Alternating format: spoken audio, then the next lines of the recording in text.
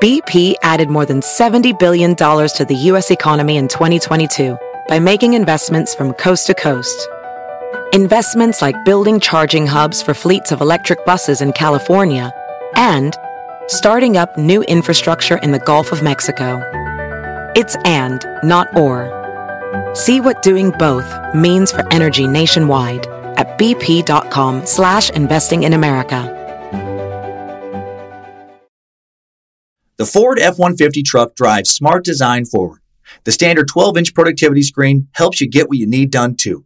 And the available Pro Access tailgate improves access to bed and cargo and utilization of the bed, including when towing a trailer.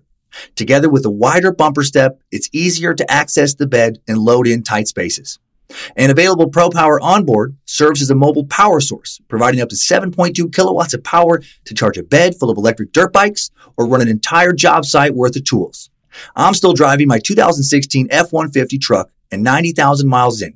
As long as I keep it clean, it honestly still looks brand new. I've taken it down snow-covered Forest Service roads, taken it out camping, put a ton of miles on it on the freeway, had 5 adults in the cabin for long trips, and it's been great everywhere. Super dependable. I still love the way it looks, nice and rugged design, but with a super comfortable interior. And I'm still very happy with the quality sound system and heated seats. And since I bought my 2016 F-150 truck, the list of standard amenities that make a truck feel like a luxury vehicle have only grown. Tough this smart can only be called F-150. Find your local Ford dealer at Ford.com. Pro Access tailgate available starting spring 2024. See owner's manual for important operating instructions. He looked like Mr. Ordinary. He had a suit on, he had steel-rimmed spectacles. In the context of what he'd done, he was frighteningly normal. These were the words of Detective Chief Inspector Peter J., one of the investigators who came to Dennis Nilsen's apartment when strange and horrible substances were found in the building's pipes. At first, other tenants of the apartment complex wondered if the pipes contained a dead animal, or if, as Dennis Nilsen himself suggested, someone had flushed their KFC. The rotting gray substance looked practically unidentifiable. Was it dog food? Was it Kentucky Fried Chicken? Was something flushed down the toilet other than your everyday peanut butter sewage? And then a plumber thought he saw something, a small bone that looked just like a human knuckle. Forensic pathologists would soon confirm that the sewage substance, practically liquefied now, was decomposing human tissue. Indeed, there were actually 2 different kinds of human tissue in the pipes. The police were now obviously suspicious. And so were many of the building's tenants. Some thought Dennis Nilsen might have something to do with it. He was a weird dude. He often seemed either incredibly depressed or very drunk, sometimes both. He had visitors over every couple of weeks, but they never seemed to raise his spirits. He spent a lot of time by himself, only emerging to maybe boisterously invite his neighbors over for a drink invitation they consistently declined. But even though Dennis, or Dez, as he called himself, was an odd duck, it was still hard for many to believe that he could really be responsible for the human tissue in the pipes. Like Peter J. thought he was Mr. Ordinary, an unremarkable civil servant, living the bachelor life, a former army man, policeman, and night watchman who seemed to have nothing going on other than a fondness for music, cameras, and cooking. But then on the ride over to the police station, with Nilsen in the back seat, they would discover just how wrong they all were. How many people had he killed, they asked. 1 or 2? Nilsen shrugged, staring out the car window, and casually replied, 15 or 16, since 1978. If only every killer's confession could come that easily. This confession marked the beginning of a story that would change everything people thought they knew about Mr. Ordinary, a story that took place in dimly lit gay bars and on slick London streets and ended in horror. Dennis Nilsen was anything but ordinary. But exactly what he was, hard to pin down. Was he a lonely man driven by feelings of isolation, past the edge of sanity? Was he so guilty over his own sexual identity that he started lashing out at the very men who wanted to offer him companionship and release? Was he just born batshit crazy, and his poorly wired mind limped into a world of strange sexual fantasies that revolved around limp, hairless bodies and grizzled old perverts? And these fantasies then led to murder? How did he become the strange man he became? Was it his destiny, a series of bad choices, a series of outside, societal, and familial forces working against him? Why do any of us become who we are?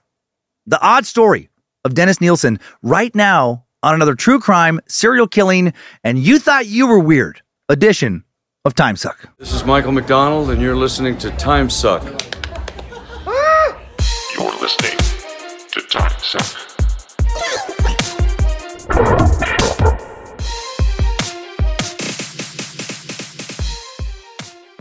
Happy Monday, meat sacks, and welcome to the cult of the curious. I won't talk like that much today.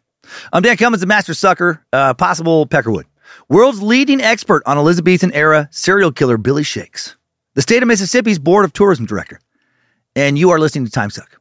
Hail Nimrod, hail Lucifina, praise be to good boy Bojangles, and glory be to Triple M. Real quick before so much show, got a lot of details today.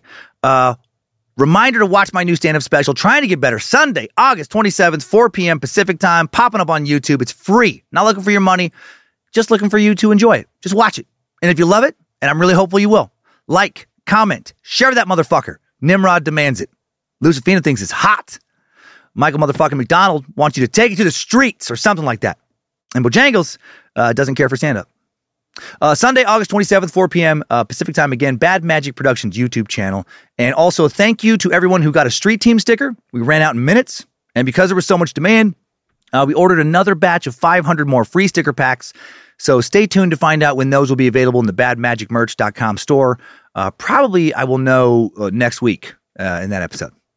And then finally in the Bad Magic store this week, the Electric Icon Collection, 2 high-voltage variants to choose from, as well as a sweet new hoodie design. Yes, I know it's summer, but who cares? Logan was in a hoodie mood. So head on over to badmagicmerch.com, grab yours now, and that's it. Back to the realm of true crime for today's episode with a killer who was as verbose as he was horrifying. He's a little dramatic. In another life, perhaps he could have taken to the theater. And perhaps he was the reincarnation of the most twisted and depraved soul ever to haunt the alleys and other shadowy places of London and Stratford-upon-Avon. Billy Shakes, the literary world's most horrific serial killer. Much ado about Satan. If you're new to Time Suck, or just skip the Shakespeare episode, don't fucking worry about what just happened. You put Billy Shakes out of your mind. To die, to sleep perchance to dream, perchance to murder. Talking about necrophile Dennis Nilsen today, the Muswell Hill murderer, sometimes referred to as the kindly killer, and a man labeled in more recent years as the UK's Jeffrey Dahmer. To cover Dennis, we'll first situate him amongst some serial killing dirtbag contemporaries, comparing him to one individual in particular, Dahmer, who looms large in the world of true crime, before diving into the timeline of his life and crimes, a life that would be in many ways just as fucking ridiculous as it was scary, just as pathetic as it was destructive. So let us begin. To suck or not to suck? That is the question.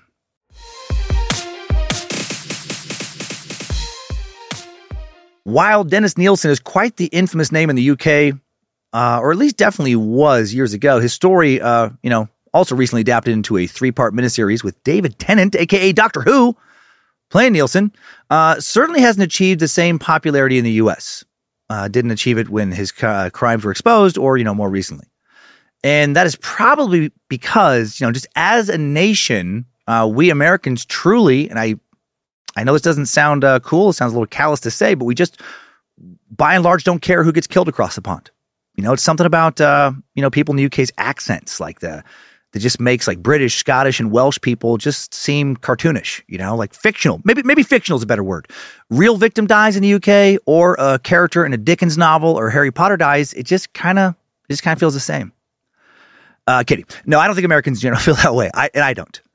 Nilsen may not have become infamous in the U.S. because by the 1980s, we had so many of our own serial killers to deal with, beginning with Ted Bundy's trial in June of 1979 for the murders he had committed in Florida. And this was after years of sensational reporting thanks to Bundy's various prison escapes.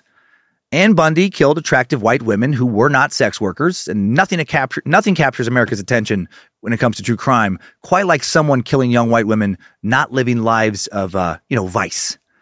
Add to that mix an attractive white guy killing those women and a criminal mastermind capable of multiple escapes. Hard to top Bundy's dark mystique in America. Also in the early 80s, the American public was shocked to hear about the brutal murders of Henry Lee Lucas and Otis Toole, well, the ones that they actually committed, and then there was many others that they confessed to that they didn't commit. But the 1981 murder of Adam Walsh, the son of America's Most Wanted host John Walsh that there was claimed to have had a part in. That captured America's attention. While Nilsen was finishing his murder spree and being caught and brought to trial back in the U.S., serial killer Larry, the highway killer Eiler, killed between 19 and 23 people during his crime spree that lasted from 1982 to 1984. We mentioned him before just barely in the Herb Baumeister suck. Might have to do a full episode on Larry someday. Also, just a few months following Larry's crimes, very notorious serial killer Richard the Night Stalker Ramirez, arrested August 31st, 1985, bringing a whole new set of gory stories to the American public. And the Night Stalker also primarily targeted women, women who often thought they were safe inside their own homes, not doing anything risky. So Nilsen's crimes were just never going to get anywhere near the press that the Night Stalker's crimes, did.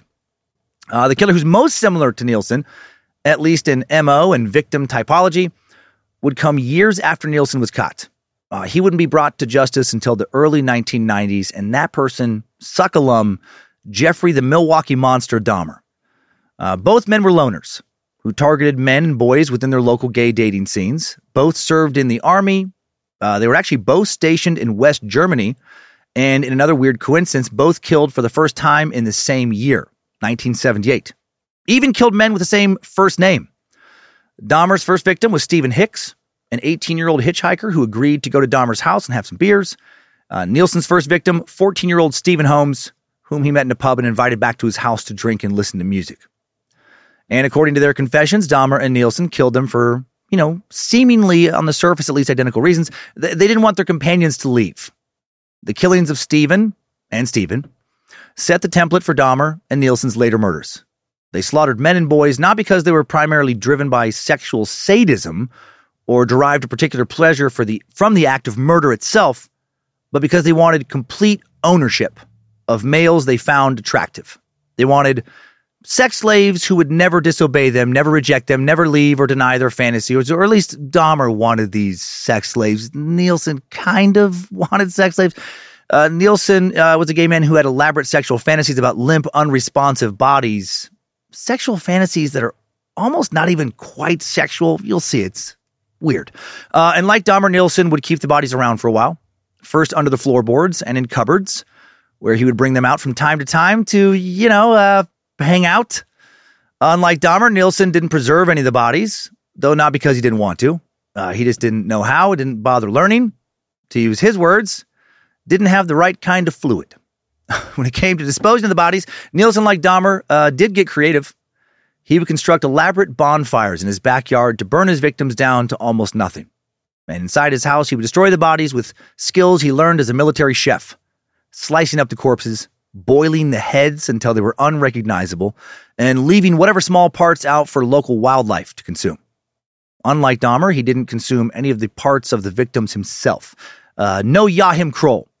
His obsession did not include cannibalism. When asked in a prison interview if he'd ever consumed body parts, he replied, "Oh, never. I'm strictly a bacon and eggs man."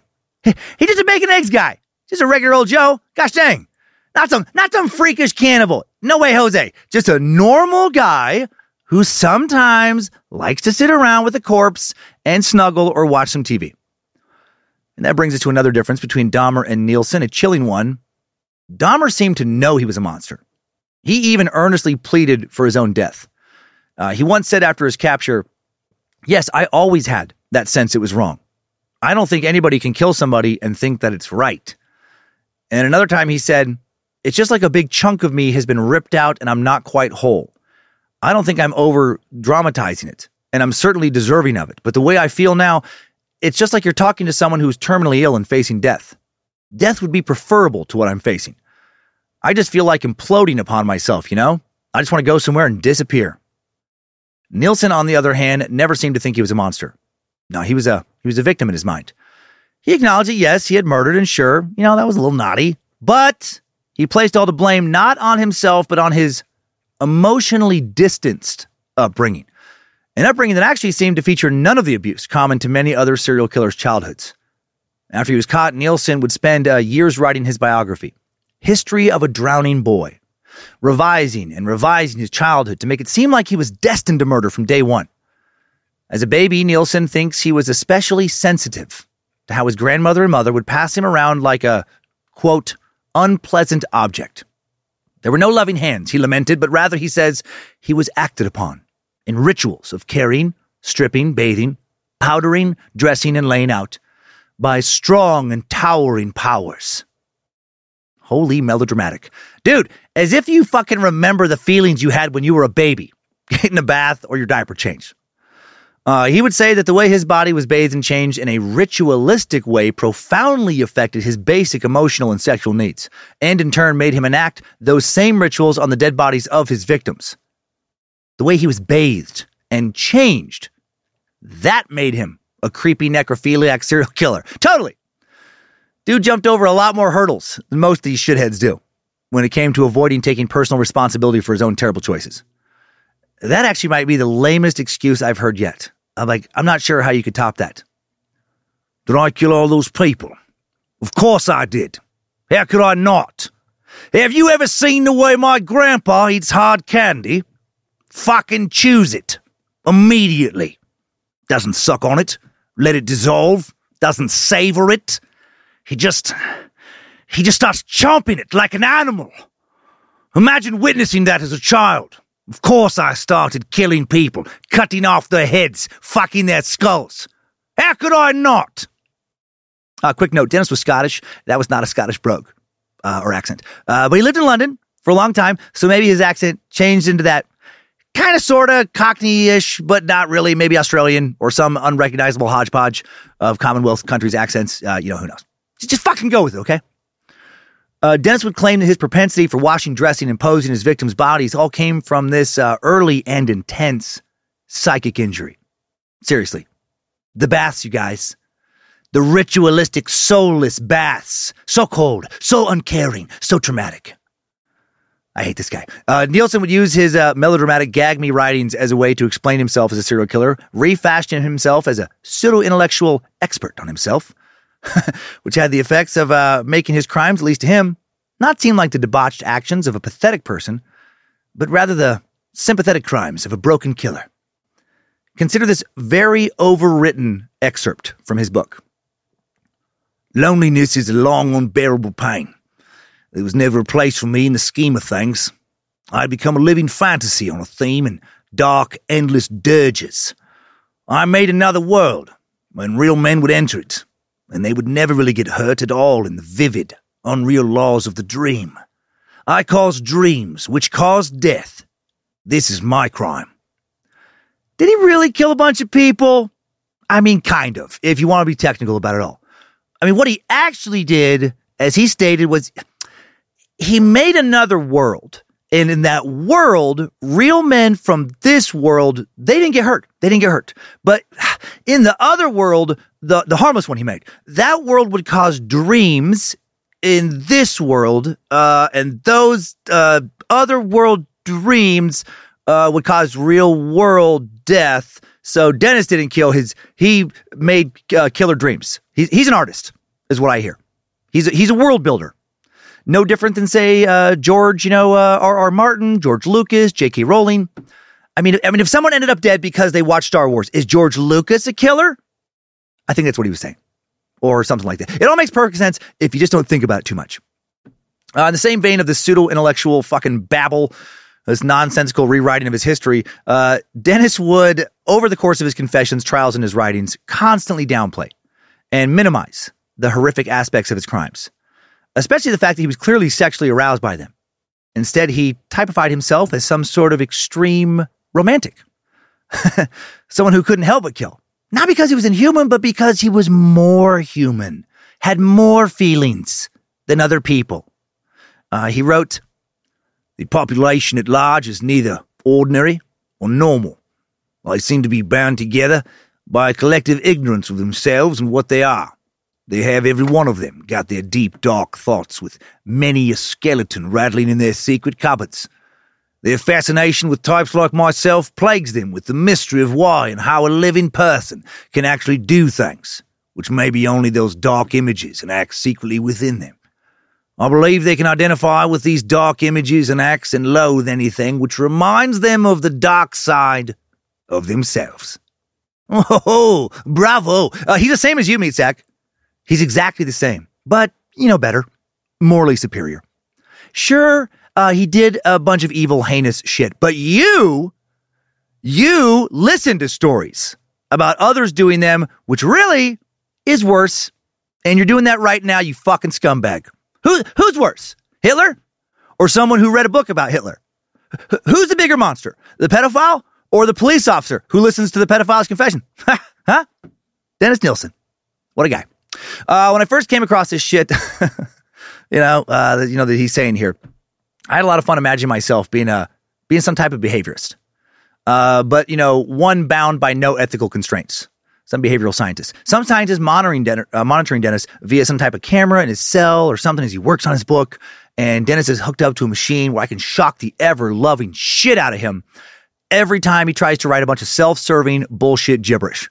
And then I have a little speaker in his cell so I can talk to him through a microphone in my lab. He's writing this. They seem to be bound together by a collective ignorance of themselves and what they're... No, Dennis, not true. Rest of us not like you, shithead. They have, every one of them, got their deep, dark thoughts with many a skeleton. That'd be pretty fun. Wrong again, Dennis. You have skeletons, unlike almost anyone else's, you sick waste of oxygen fuckface.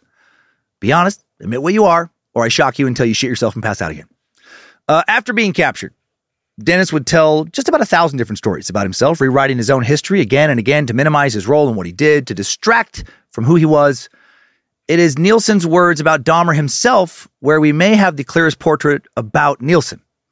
Nilsen discussed Dahmer at length with his biographer, Brian Masters, at one point stating that Dahmer's needful failings of self-esteem are usually satisfied only in his fantasies, because he cannot garner such fruits from live people. He needs a totally unresisting, passive model of a human being in order to cross the bridge temporarily into society. There he is. Let's now get to know the man who refused to know himself. In today's holy shit, some of us meat sacks should have really been drowned at birth. Time suck timeline. Right after some sick commercials. Oh, fuck yeah, bro. This show is sponsored by BetterHelp. If you suddenly had an extra hour show up in your day every day, what would you do with it? Work out, sleep, read a book, play Fortnite, call your mom, take judo lessons, finally watch all the episodes of Shameless? A lot of us spend a lot of our time wishing we had more time. But why? Time for what? If time was unlimited, how would you use it? The bad news is that you're not going to get that 25th hour. But what you can probably do is reprioritize where you spend some of your time. Therapy can help you find what matters to you so you can do more of it with your time. This year, my health is more important to me than cranking out another stand-up special as fast as possible. So I canceled a tour, sacrificed that income, and decided to spend a lot of the time I just got back working out more, resting more, relaxing more, and enjoying time with family, friends, and just myself. And I'm so glad I did. I feel better than I have in a long time. And my BetterHelp therapist, Debbie, was very helpful in getting me to make the decision to pull back. Thank you, Debbie. If you're thinking of starting therapy, give BetterHelp a try. It's entirely online, designed to be convenient, flexible, and suited to your schedule. Just fill out a brief questionnaire to get matched with a licensed therapist and switch therapists at any time for no additional charge. Learn to make time for what makes you happy with BetterHelp. Visit BetterHelp.com/timesuck today to get 10% off your first month. That's BetterHelp, HELP.com/timesuck. After years of fine print contracts and getting ripped off by overpriced wireless providers, if you've learned anything, it's that there's always a catch. So when you hear that Mint Mobile wireless plans are $15 a month when you purchase a 3-month plan, you're probably thinking, what's the catch? Well, there isn't one. Really. They cut the cost of retail stores and pass those sweet savings directly to you. It's pretty simple. Mint Mobile is here to rescue you with premium wireless plans for just $15 a month and no catch. All plans come with unlimited talk and text, plus high-speed data delivered on the nation's largest 5G network. And you can use your own phone with any Mint Mobile plan and bring your phone number along with all your existing contacts over. And in addition to saving money, like over a 50% price drop from what I was paying before, the network quality, in my experience, is better than it was with my old service provider. To get this new customer offer and your new 3-month unlimited wireless plan for just $15 a month, go to mintmobile.com/timesuck. That's mintmobile.com/timesuck. Cut your wireless bill to $15 a month at mintmobile.com/timesuck. Additional taxes, fees, and restrictions apply. See Mint Mobile for details. Thanks to Rocket Money, I canceled a membership to a gym I used to go to, where I continued to pay a monthly membership for a couple of years after I stopped going. I didn't even recognize the charge. Rocket Money found it, though, and it was canceled. Rocket Money is a personal finance app that finds and cancels your unwanted subscriptions, monitors your spending, and helps lower your bills so that you can grow your savings. Rocket Money will even try to negotiate lower bills for you by up to 20%. All you have to do is submit a picture of your bill, and Rocket Money takes care of the rest. They'll deal with customer service for you. Rocket Money has over 5 million users and has saved a total of $500 million in canceled subscriptions, saving members up to $740 a year when using all of the app's features. Stop wasting money on things you don't use. Cancel your unwanted subscriptions by going to rocketmoney.com/timesuck. That's rocketmoney.com/timesuck. rocketmoney.com/timesuck. 1 in 5 Americans have learn a new language on their bucket list. If that's you, make 2024 the year you finally check it off the list with Babbel. Be a better you in 2024 with Babbel, the science-backed language learning app that actually works. Babbel's quick 10-minute lessons are designed by over 150 language experts to help you start speaking a new language in as little as 3 weeks. Babbel's designed by real people for real conversations. Babbel has over 10 million subscriptions sold. Plus, all of Babbel's 14 language courses are backed by their 20-day money-back guarantee. I've been working on my restaurant skills lately. ¿Cuál es el pescado del día? Excelente. Mi encanto pargo rojo frito. Y me gustaría un poco de jugo de naranja fresco. You may not know what I said, but my waiter in Mexico will, thanks to Babbel. Here's a special limited-time deal for listeners.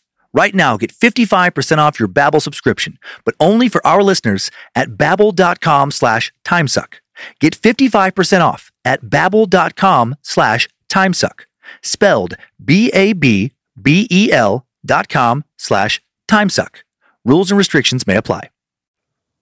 Thanks for listening to those sick ads, you guys. People still say sick? I don't know. I do know it now actually is timeline time. Strap on those boots, soldier. We're marching down a time-suck timeline.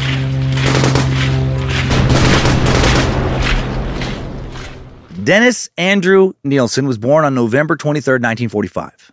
His father was Olav Nilsen, a Norwegian resistance soldier who had come to the UK during the Second World War. He had done so as part of the British-organized clandestine Shetland bust operation that ferried people between Nazi-occupied Norway and Scotland.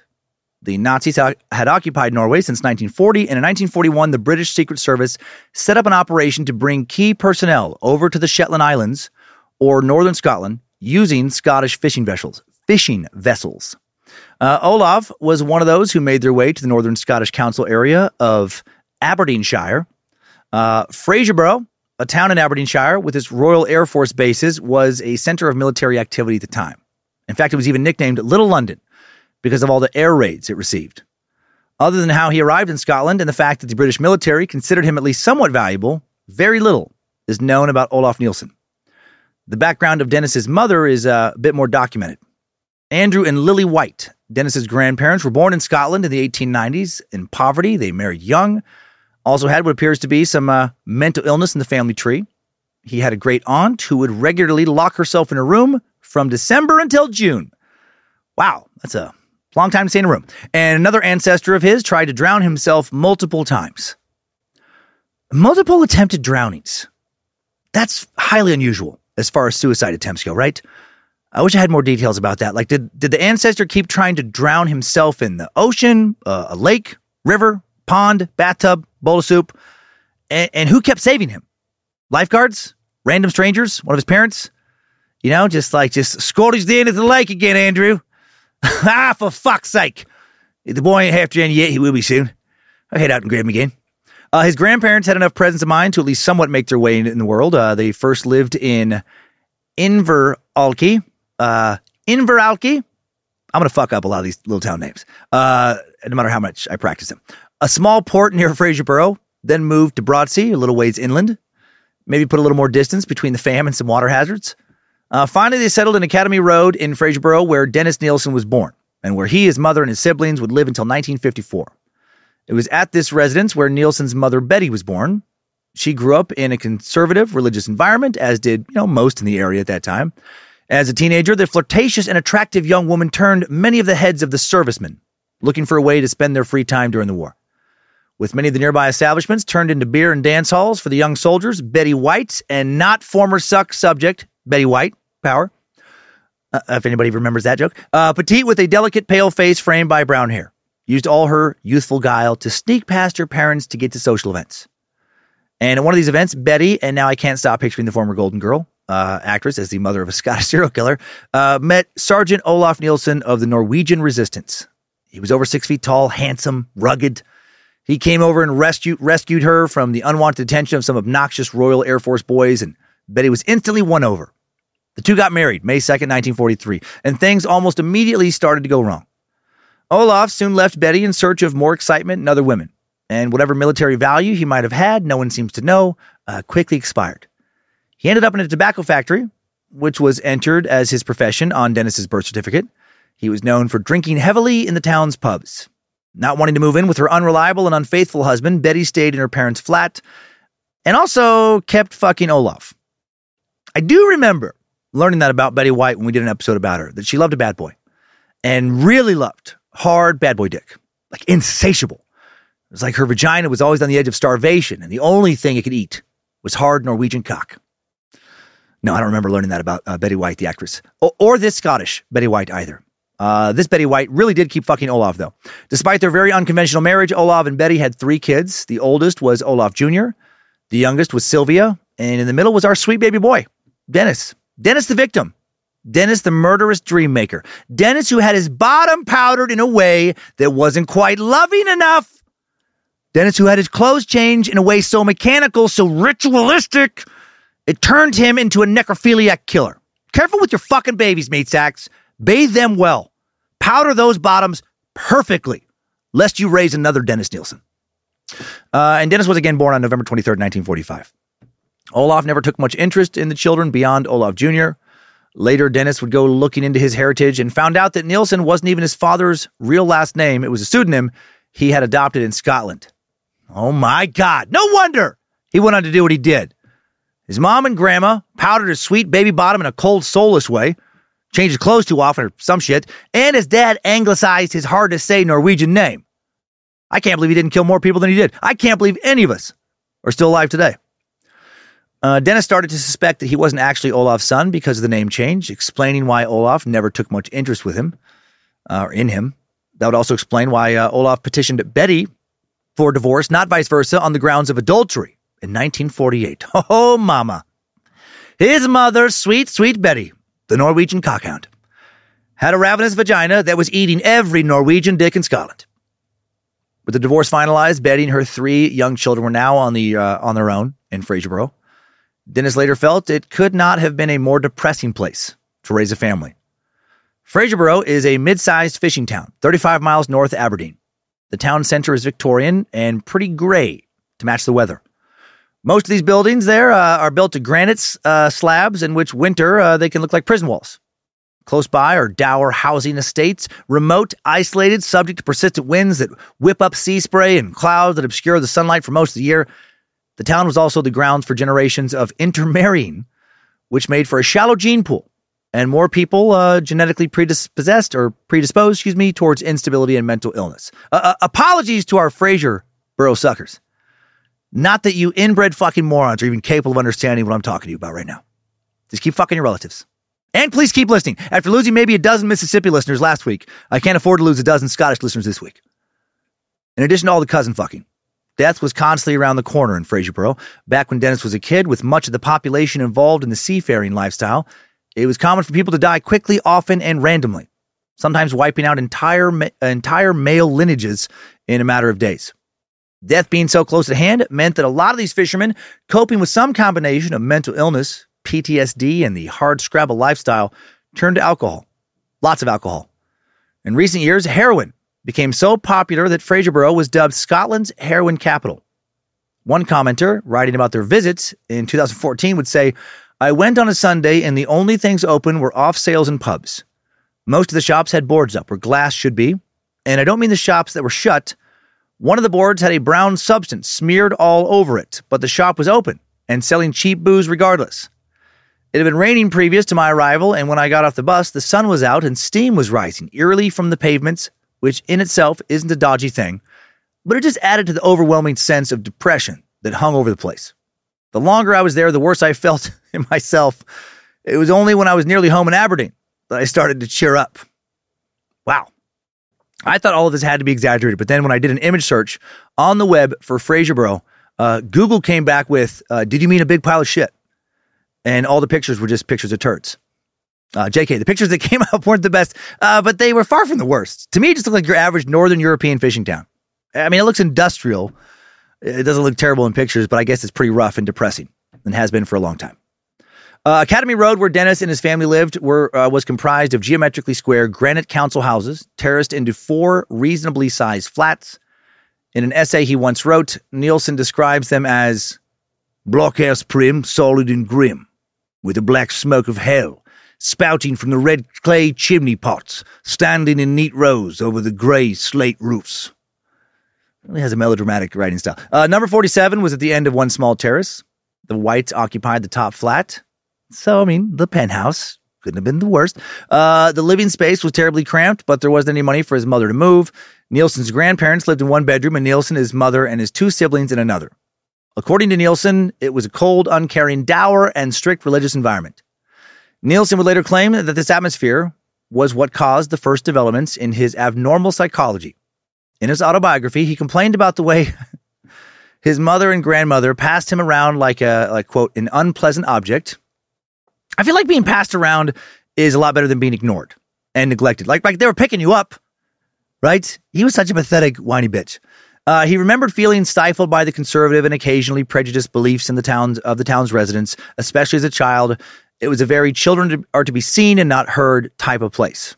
So, you know, like pretty much every place on Earth in the 1940s and 50s. Nilsen's grandfather, Andrew, was a fisherman, and adding to the danger of him being at a greater risk of dying than most people, that also meant that when times were lean in the town, he would often be unemployed. Since he found that being on welfare was shameful, his wife had to supplement their Social Security money with cleaning work. Meanwhile, Andrew stayed home ministering to the family's spiritual life. He lectured frequently about God and the Bible. Betty, too, was a staunch evangelical. Okay, so his family was religious, but again, so were millions and millions of other families in the UK at that time. Doesn't sound like they were also abusive. Doesn't sound like his childhood was that rough, as I mentioned earlier. He grew up poor, but also in a place where growing up poor was definitely the norm. Even Nilsen would admit there was plenty to like about his early childhood. His earliest memories were of family picnics in the Scottish countryside with his mother and siblings, and of being taken on long countryside walks carried on the shoulders of his maternal grandfather, to whom he was particularly close. Sounds pretty idyllic. Olav Jr. and Sylvia occasionally accompanied Dennis and his grandfather on these walks. Despite only being 5 years old, Nilsen vividly recalled these walks as being very long, along the harbour, across the wide stretch of beach up to the sand dunes, which rise 30 feet above the beach, behind the beach, and on to Inverallochie. This is Inverallochy is the name of this town. I'm sure if you're over there, you can say it fucking easily. Not so much over here. He later described the stage of his childhood as one of contentment and his grandfather being his great hero and protector, adding that whenever his grandfather was at sea, life would be empty for me until he returned.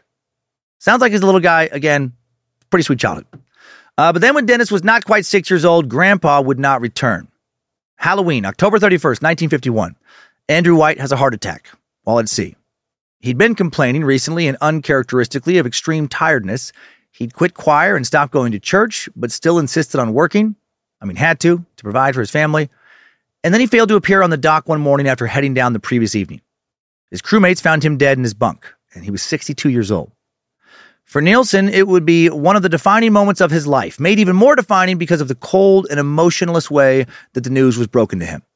The body was returned to the family for burial, put on display in the front room in a cheap wooden box. Nobody explained to young Dennis what had happened until his mother Betty told him to go see Granddad laid out. Nilsen went into the front room to see his beloved grandfather dressed in white long johns, his face unshaven. When little Dennis asked why his grandfather looked so strange, his mother said it was because he had gone to a better place. Dennis was confused. Would his granddad come back from this place? Maybe when he felt better? Why did granddad leave? What did it mean to be dead? Later, psychologists would point to this as a significant moment in Nilsen's development. While for most serial killers, the wires that get crossed in their brains have to do with sex and violence, for Nilsen, it would seemingly be love and death that got permanently mixed up. Not only that, his inner world, the questions he had, became separated from his outward personality, the need to be a quiet and obedient child. Effectively, that was the moment he started, quote, splitting his personality. But, as he claimed, and he's a little bit full of shit, becoming one person on the inside and a different person on the outside. Later, Nilsen would also say that his grandfather's death was also complicated for him because his grandfather sexually abused him, as he described it, hesitantly. He would write in his History of a Drowning Boy, "He would take me out on long walks over the sand dunes and golf links. On the dunes at the far end of the bay, near the stream flowing into the sea, he would take me into the dark, slit-windowed pillbox and take down my short pants and hold my penis and told me to urinate. Tired by the long journey, I would invariably fall asleep and be carried home. My conscious memory is of his strength and a feeling of comfort and security. These were my only real one-to-one, personable physical contacts with someone who took a beneficial interest in me. He may have been a tepid pedophile, but I do not remember him as a threatening or oppressive." What? In a later chapter, Nilsen elaborates on his grandfather's special interest in him. He wonders if, during the long walks he remembers so well, his grandfather may have drugged his tea. And possibly, this is just a weird, random, he admits he doesn't have any proof, but he just wondered if his grandpa drugged his tea and maybe stuck a finger in his butt. He feels that would explain why, as a young boy, he was fixated with defecation. Or maybe the reason he was fixated with defecation was, his brain was fucked up from birth. His mental wires, were crossed. Maybe instead of Grandpa being a tepid pedophile, maybe Dennis is just an imaginative storyteller. Maybe Dennis was, as both a grown man and a young boy, fucking crazy. Maybe his childhood had very little to do with who he became later, and his brain chemistry had a lot more to do with it. Sometimes with these serial killers, I find myself thinking, damn, if all that happened to me in my childhood, I could have turned out a lot like they did. I do empathize with some of them, not with Dennis. Just my speculation, but I think that nature might have had a lot more to do with who Dennis became than nurture. Some terrible hardwired personality traits that combined a rich imagination with an almost allergic aversion to personal responsibility. But also, what if his grandpa never did anything overtly sexual with him when he was a young boy, but did hold his dick when he peed? That would be really fucking weird. Like, what if his grandpa just didn't know better? Like, what if his grandpa had been taught that that's how you potty train like boys, that you have to hold their dicks when they pee? You have to teach them how to hold their dicks. Like, he literally just thought that's how you're supposed to do it. Just like people are just walking in on him. Andrew, what are you doing? Yeah, but my grandson pee. You know how he's supposed to hold his picker? Well, really? I thought that was how everybody learned. That's how I learned. My grandpa held my picker till I was probably 13. Even was kind enough to shake it out for me. He only stopped when it started to get hard. Regardless of what happened or didn't happen with little Dennis's potty time adventures with a possible fucking drugged tea finger in his bunghole that he doesn't even remember. His grandfather's death was probably a piece in the jigsaw puzzle of who he became later, but not the entire thing.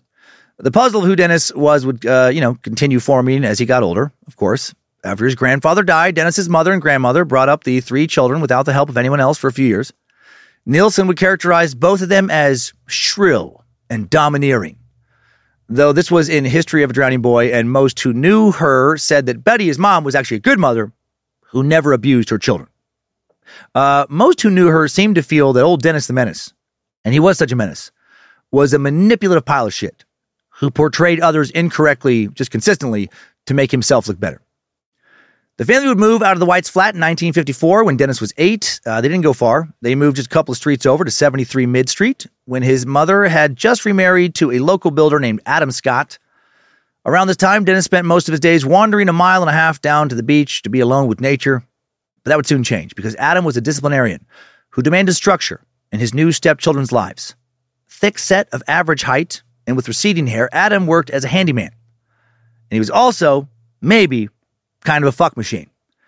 Nilsen would later recall listening to his mom and Adam making love, which they did, as he said, with rapt abandon, producing 4 babies, practically one after the other. I told you her vagina was ravenous. Real hungry bikini burger. Anyone else horrified by the euphemism of bikini burger? Hadn't heard that one prior to a few weeks ago. More upsetting than chicken skin duffel bag. For balls. At first, Nilsen blamed Adam for what he considered his mother's newfound lack of maternal instincts towards him, but later realized Adam didn't have much to do with it. He felt his mom just really didn't love him. But again, this is all in fucking his head. Dennis said that as his mom got busy with Adam enlarging the family, he started looking outside the family for company, to his imagination, local animals, his two friends, Farquhar Mackenzie and Malcolm Rennie. Together, they would go to abandoned air raid shelters. One time they found some fledgling birds, made nests for them out of fish boxes and shoe boxes. When he discovered that someone later had killed the birds, Dennis sobbed the lies out. He did so again when he discovered the death of his pet rabbit, who had frozen to death in its hutch outside.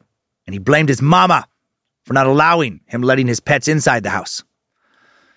Shortly after Nilsen escaped Fraserburgh, the family moved to a larger council flat in the village of Stryken, a small town of about 1,000 folks about 8 miles inland. Their new address was 166 Baird Road, one of Stryken's nicest streets.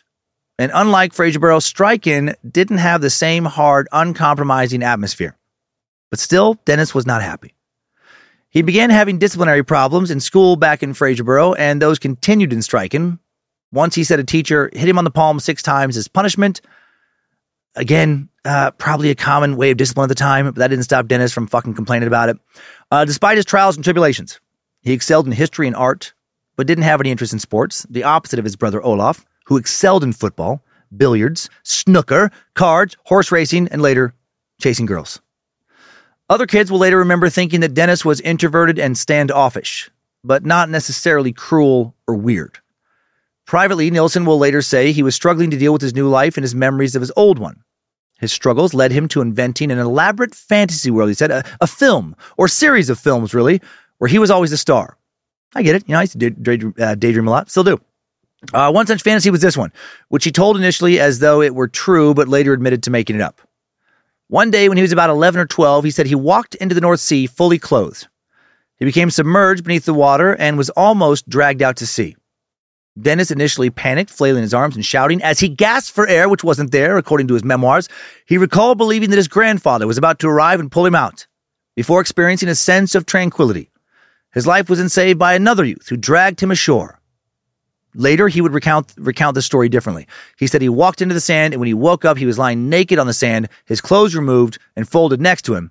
On his stomach was some sticky fluid, maybe cum, and a 16-year-old boy was staring at him.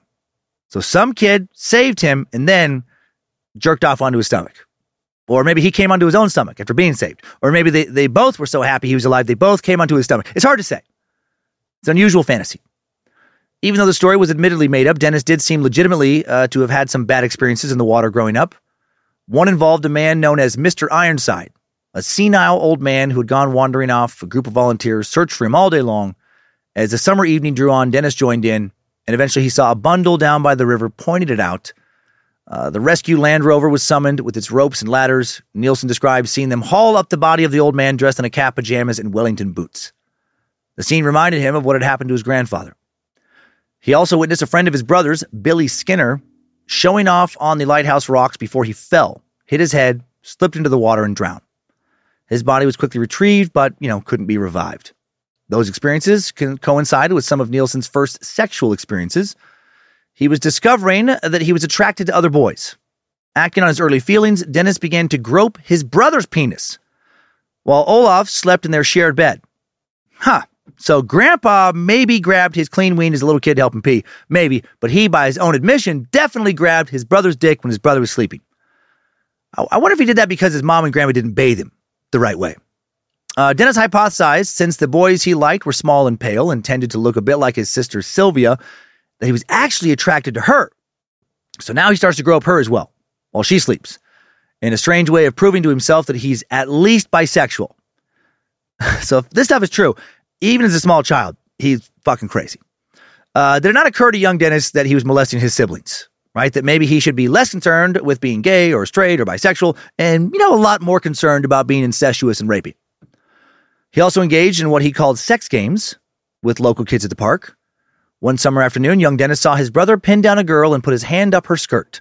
Nilsen said he was upset to see his brother be such a bully. What the fuck is going on with these kids? So now he's watching his brother sexually assault some girl.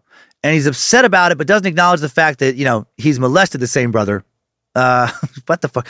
Sometimes Dennis saw older boys pin down younger boys at school, typical playground wrestling around stuff. Maybe actual fights, maybe not. Sometimes there was some kind of sexual element. Nilsen didn't find this problematic. He found it exciting. Once he says he was pinned down and fondled. Said he didn't find it unpleasant, but was annoyed that the boy was bigger and stronger. He didn't like being the one who was not in control. And instead of choosing not to become what he hated, instead the bully now becomes the bully, and he starts holding down and fondling smaller, younger boys. He said, "There was no violence as such, just wrestling him to the ground, putting my hand up his short pants to feel him." I think that's fucking pretty violent, actually. "I only did this on 2 occasions, and it seemed to be a passing phase. It was a need to feel a surge of power over another person. It was an embryonic sex act, perhaps a rehearsal. On another occasion, I had a wrestling match with a beautiful, almost delicate boy who lived next door. He was about a year younger than me, and his build and features had a feminine quality about them. Like me, he was no football type. I soon overpowered him and was astride him, pinning him down by his arms, held down on the grass. I held him there looking down at his close, handsome face. I held him there, and we gazed into each other's faces. We did not speak, only the language of our eye contact." Does anyone recall a lot of this kind of shit going on at their school when they were growing up? I mean, I remember wrestling around with other kids, but there just, wasn't a sexual homoerotic element to it. At least not one that I noticed. I don't remember ever hearing about a lot of other kids experiencing this either. Dennis's sexuality was beginning to rear its head now significantly. He also later said he had a crush on a drawing of a boy who was on the cover of his French textbook, and he got aroused when he saw another boy masturbate behind some sheds near the park. Just fucking beating off behind the sheds. What was happening back in small town Scotland in the 1950s?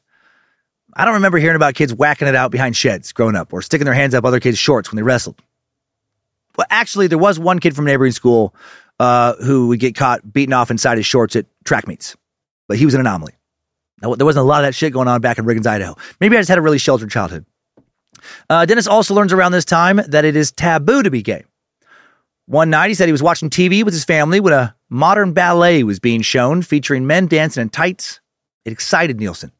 But then his mother yelled, "Get this filth off!" Following this, he would go to the community house. Striking was too small for a proper theater. And there he would watch movies on a small rickety projector and found out he was attracted to stars like, James Stewart. 1960, at the age of 14, Nilsen decides to do something no one saw coming.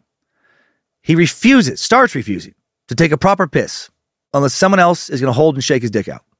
Starts wetting his pants on a daily basis when no one gives in to his strange new demands.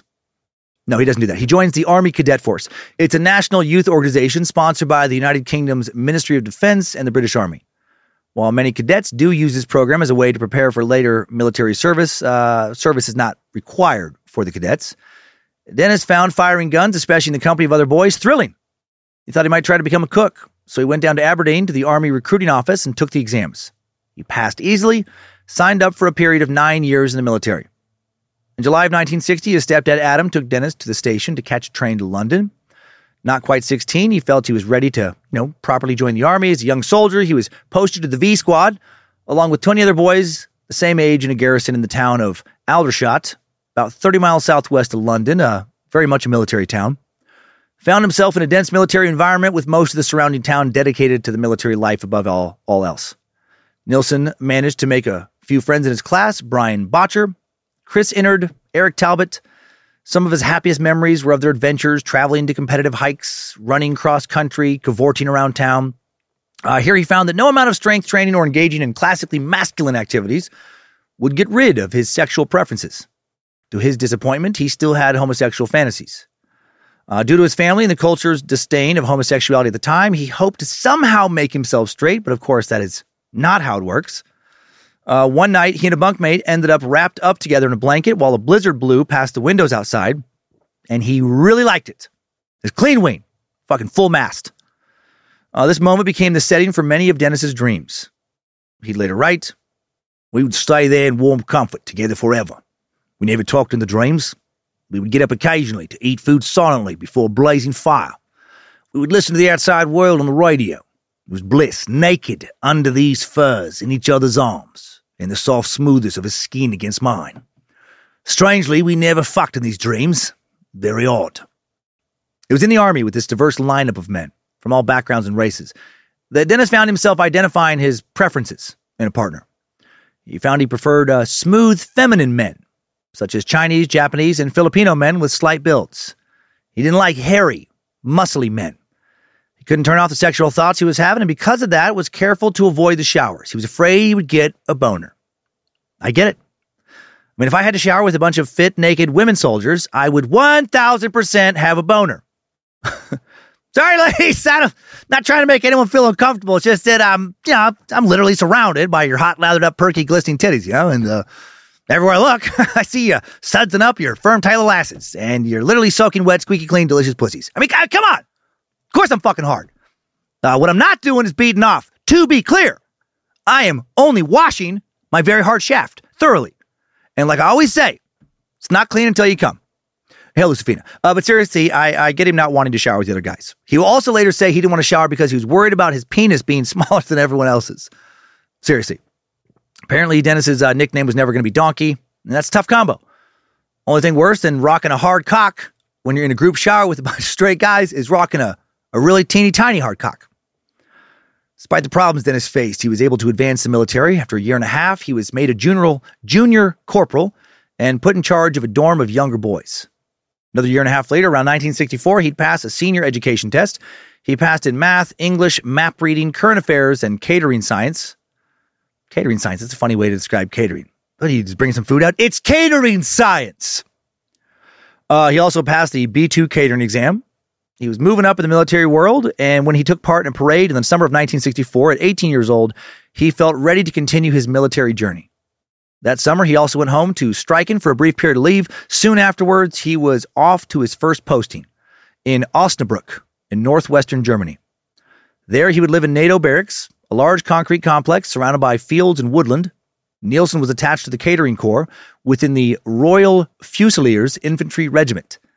He continued to train as a soldier and practice field operations, but his working life was now focused around cooking in the mess. The team was headed up by the squadron quartermaster Sergeant Badger Maitland, who was quick-witted and hardy. Nilsen admired him, and the fact he liked to drink made him approachable. Likewise, the cooks he worked with were an amiable, hard-working, boozy lot, as he described them. Nilsen was soon very taken with their drinking culture. Following killing people and fucking around with their corpses, drinking would become his biggest vice, he would later say. Nilsen liked nothing more than to head to the NAFI bar on the city centre on weekends. It's NAAFI, and that's a UK company created to run recreational establishments needed by the British Armed Forces. Socializing with other soldiers, the booze eased his shyness and helped him fit in, as well as helped him pretend to be interested in women to keep up appearances. Nilsen spent just over 2 years in northern Germany. As a private, he slept in a bed space in a medium-sized dorm. Towards the end of his first 2 years in Germany, dorm inspections were sufficiently relaxed, so much that Nilsen managed to keep a dog in his room he called Rexy. He named it after his first cuddly toy, which he says his mother had thrown away in a bid to tidy up. So maybe that's why he became a monster. When Mummy Dearest threw poor Rexy in the trash bin, she also threw away baby boy's moral compass. Soon, Dennis's repressed sexuality would begin to make its presence known, and a pattern of blurring the line between reality and fantasy would emerge. This is going to get so weird. One morning, he woke up to find himself passed out on top of a mattress with a young German called Hans. They were both in a flat on the outskirts of town. He realized that he probably just passed out after having one too many, but also he fantasized that Hans had taken advantage of him while he was sleeping, and that he liked it, just maybe stuck a finger up his butt. I liked it when Hans fucked me in my sleep, mummy. Following this experience while working, he found himself often daydreaming about scenarios where a sex-starved young squatty might try to relieve some sexual tension with him. These daydreams got so intense, sometimes he would literally pretend to pass out in front of other soldiers, hoping one of them would carry him home and have their way with him. That's sad. It is sad. It's sad that he couldn't just express his sexuality in a healthy way due to the society of his day being so unaccepting of homosexuality, but also, holy shit, is that weird and creepy. I've just never heard of that one before. Just passing, like pretending to pass out in front of someone and hoping that they'll carry you off and molest you. Like, can you imagine working with some dude who does that? And I picture him not being a very good actor with it either.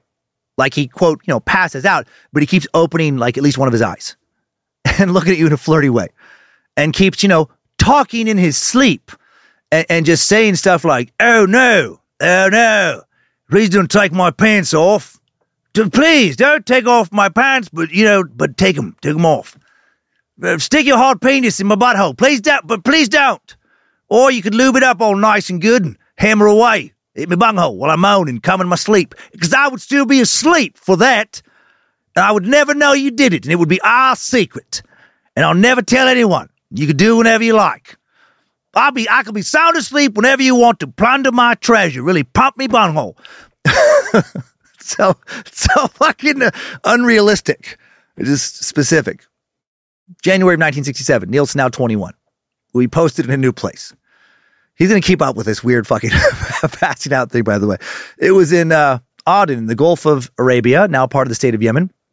The British protectorate had found itself in a state of emergency after a series of terrorist attacks from Islamic extremists. Nilsen was thus flown over in a VC-10 airliner. When he arrived in Yemen, he said it was like walking into the blast of a baker's oven. According to his memoirs, he thought the terrorists seemed in complete disarray, with everyone intent on killing everyone else, and the only point of agreement being killing the English. Here he lived in the district of Al-Mansoura in Aden, in a barrack built out of red clay. On active service, even cooks like himself were required to take part in patrols. As Nilsen walked the dusty roads, he says he would see dead bodies casually discarded by the roadside. He says he didn't find anything exciting in the shot-up mechanics of death, while also pointing out he didn't like to think of attractive male bodies being spoiled by death. He said these bodies didn't sexually excite him, but they did desensitize him towards death in general, which, makes sense. After a while, he started to become very blasé about his own safety, volunteering for dangerous patrols, and went off duty, drinking copiously before wandering off on his own. It was an impulse he didn't understand, and one that got him into trouble. He said one afternoon, while off duty at the Steamer Point Army Base near the Old City, Nilsen decided to hitchhike back to Al-Mansoura. He was picked up by a cab, which then drove straight through terrorist-occupied areas. Nilsen, who was in uniform, was excited by the danger. Another time he said he hitched a cab after a night of drinking at the Oasis bar in Aden and then passed out in the back seat and suddenly felt a violent blow to the back of his neck.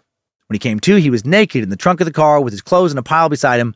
Someone was unlocking the trunk from the outside. As soon as the trunk, swung open, I bet he was like, oh no! Oh, I'm so helpless here. If you could totally put your penis in my mouth if you needed to. No, he said he grabbed a jack, bashed it into the taxi driver's head. The man slumped to the ground motionless, and Nilsen took the clothes and ran for it. And, again, did that really happen? I don't know, maybe. This is his reflection, recollection. Unclear how much is fantasy, how much is reality, especially when no one else is there to witness it. By June of 1967, Nilsen was posted further around the Gulf to what is now known as the United Arab Emirates, then called the Trucial States, an area where the British had signed a truce with some local sheiks. Nilsen was to be head of the kitchen at the Trucial Oman Scouts Officers Mess in Sharjah. Life there couldn't have been more different than in Aden. That was tough, gritty living, but this was luxury, he said. It reminded Nilsen of Lawrence of Arabia, one of his favorite movies. He said he got to spend the evenings drinking with servicemen and expats, and this was when he had one of his first major sexual experiences. In Sharjah, teenage Arab youths were hired to clean the officers' rooms, and now that Nilsen was an NCO corporal, he had his own room, and one evening, after bringing in some laundry, a boy of 14, about 14, he said, lingered. Nilsen says his nerves and inexperience almost resulted in him walking out, but just as the boy was turning around, the corporal realized what was going on and urged him to stay. With sentimental hyperbole, Nilsen describes their sexual liaison in his memoirs, again, History of a Drowning Boy, said he felt wedded to him and thinks the boy didn't really want money because he felt the same way too. He wrote, he inquired, "You like nice boy?" My brain was playing the Hallelujah chorus. I stretched out my hand. "Come over here," I intoned and patted the bed. He did as I had bidden, and I took one of his hands in mine. I placed in his hand the hard, straining 7-inch baton, clearly shaped through my jeans. He lay on his back and looked up at me with deep brown, doe-like eyes. Wait a minute. Earlier, he talked about being afraid to shower with other guys because he was afraid they'd see his teeny tiny dick. And now he's rocking a 7-inch baton. I'm not saying 7 inches is a python, but it's also not the smallest cock in the shower. Again, maybe this happened. He said they had oral sex, making Nilsen's first time with who he thought, was a teenage-era prostitute. It was his first sexual experience. Says he felt liberated. After this, whenever possible, he started going to clubs, meeting other gay servicemen, although some of them inevitably died in the course of their service, making another blur between sex and death in Nilsen's brain, he said. Now Nilsen gets into some sexual experimenting, his fantasies turning from consensual to something different, about to get real weird again. Nilsen's room had a lock, and he had got into the habit of using it to ensure total privacy while he spent afternoons masturbating in the nude. Sometimes he would admire himself in the mirror while doing so. And one day he realized using the freestanding mirror, he could create an effect where he could visually split his personality such that it felt he was enjoying a sexual act with another man. What? I'm sorry? What the fuck is going on here? This was narcissism in a very specific sense. Nilsen wrote, "It was a very large mirror, and I had come to over-admiring myself in it. I would become aroused by my relaxed body. I imagined someone, the mirror's view, looking at me, lusting after my body, and in fact, I was lusting over my own body." Okay. The next step in the ritual was lying on the bed while positioning himself so that his head was no longer visible, like in the reflection, right? So he, the watcher, is one person, the passive reflection, another person in his brain. As the watcher, he would play one role. He said the man dominating the body had no face, but he was always a dirty, gray-haired old man, and the boy in the mirror was a smooth, passive victim, which is also Nilsen. So he was now specifically interested in the mental fantasy of an older, powerful, brutal person dominating a young, smooth, lifeless body. And now the real crazy begins. Over the course of the summer, his fantasies escalate. And Nilsen will later remember one in particular frightening him. It was a scene he imagined to be in the Second World War. And again, it involved an old Arab. The other body now was not merely passive. It was an attractive, blonde, young Nazi soldier who had been recently killed. In his imagination, before the Arab finally has sex with the dead boy's body, he washes and carries it, just as Nilsen would later do with the men that he killed. Man, talk about a very specific, disturbing fetish. Our brains are so weird. Some obviously more than others. The fantasy ended with the old man having full sex with the dead body. Nilsen says he loosened his hold on the boy's back and legs, and his naked form flopped askew in a limp rest, still impaled on the man, spread-eagled in pure lust. The fact that he was keeping his fantasy secret from all his fellow servicemen added to the illicit thrill of the man jerking off in front of his mirror on a daily basis now. January of 1968, Nilsen returns to the UK, buys a large mirror and an industrial-sized vat of lube within the hour of setting foot on British soil. Or, he's posted to the 1st Argyll and Sutherland Highlanders at Seaton Barracks, Plymouth. Being back in familiar surroundings quelled his wilder fantasies temporarily. There was no lock on his new door, which meant he couldn't just masturbate in front of the mirror all fucking afternoon. So that's a bummer. But he, now 22 years old, did figure out how to get what he wanted, sexually speaking. Sometimes it began when a chance conversation revealed that he and a young private, Frank, would be sharing a long train journey to Bristol. They decided to travel together, and once the train pulled away, started drinking in the buffet car. When their money ran out, they moved on to the supply of beer cans and whiskey they had. As the train drew into Coventry, the young man passed out, and Nilsen got an idea, a very bad, illegal idea. He carried the half-conscious man to the toilet, propped him up so the man's head was lolling around the toilet seat. This gave him an idea for how to knock him out. He started to let the man's head smash against the toilet bowl. Then he undressed when the guy's unconscious and orally abuses him while also sticking a finger in his ass. My God. Doesn't penetrate him anally with his penis because people started banging on the door. And so then when he's done, Nilsen, washes him up a little bit, carries him back to the car like nothing had happened. Wonder what that dude thought when he came to later. Man, Dennis, we got after it last night, didn't we? I've had hangovers before, but never one that left me lips chapped and me butthole bruised. Later during this period of leave, he went back to visit Scotland with his family. He heard that his sister Sylvia, 16, had married and immigrated to Toronto, Canada. His brother Olaf had also married and worked in a nearby factory. After that, it was a short stint in Cyprus. Man, I've always wanted to go to Cyprus. Before he was stationed in West Berlin, now 24 and hornier than ever, he visits his local brothel. When some of his fellow soldiers encouraged him to do so with them, the female prostitute went down on him, and then he got on top, he said. Nilsen was pleased that he managed to be able to ejaculate, but had no desire to repeat that experience with another woman. During that time, around Checkpoint Charlie in Berlin, he bought an 8mm movie camera. He then started to film everything he saw, recording street life, recorded an anti-Vietnam protest, just, kind of nature stuff, just whatever. January of 1970, at the age of 24, he is sent to Bodenmais ski resort in Bavaria. I couldn't find a pronunciation for Bodenmais, so I don't know if I'm saying that right. Here, the Argyll and Sutherland Highlanders, the infantry regiment he was a member of, were taught alpine skills as part of their complete combat training. The ski school, was based around an old mountain farmhouse overlooking the Zeller Valley, and Nilsen's job required him to cater for 30 officers and NCOs in a large, spotlessly clean kitchen. Nilsen felt that the locals liked him, but he was also disturbed because there was still simmering Nazi sympathy there. Here he would make out with a local girl, was proud of himself for continuing to fool his fellow servicemen about his sexual orientation. After Bavaria, Nilsen was soon transferred to Fort George in Inverness, only 70 miles from his birthplace, or Inverness, excuse me. He had become an efficient and reliable cook, reaching grade B. In August of 1970, Nilsen, just shy of 25 now, was transferred across the Cairngorms to Ballater, where the Queen's Royal Guard was based. Despite his proximity to Stryken, Nilsen never took the opportunity to visit his family. Not sure exactly why not, clearly not super close to them. His last post in the army would be at the NATO Ace High Signal Station at Maybury on the Shetland Isles, a military base located on the southerly tip of the largest of the Scottish islands that lie in between Scotland and Norway. There, Nilsen would spend his days filming the area's natural beauty and drinking at the Maybury Club. Also would develop a crush on a young Welsh soldier. Some of his fellow soldiers, interviewed years later, will remember him as being immature, constantly trying to impress others, and possessing an extremely low tolerance for alcohol. He also had the annoying habit of jumping out from behind bushes, literally, and waving his movie camera at couples cuddling behind the Maybury Club. Here he bought a pet bird, returned it, exchanged it for a turtle, which he kept under his bed and fed raw meat, much to the irritation of his colleagues. Yeah, I bet it fucking stunk. Also developed a real passion for filming. After a short stint back in Scotland, catering for the signals engineers, he returned to the Shetlands in the spring of 1972 and spent much of his spare time with his movie camera.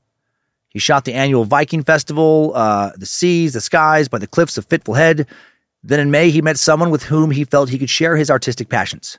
Terry, a fake name he assigned to someone, was a homesick, naive 18-year-old, easily dominated by older and more forceful personalities.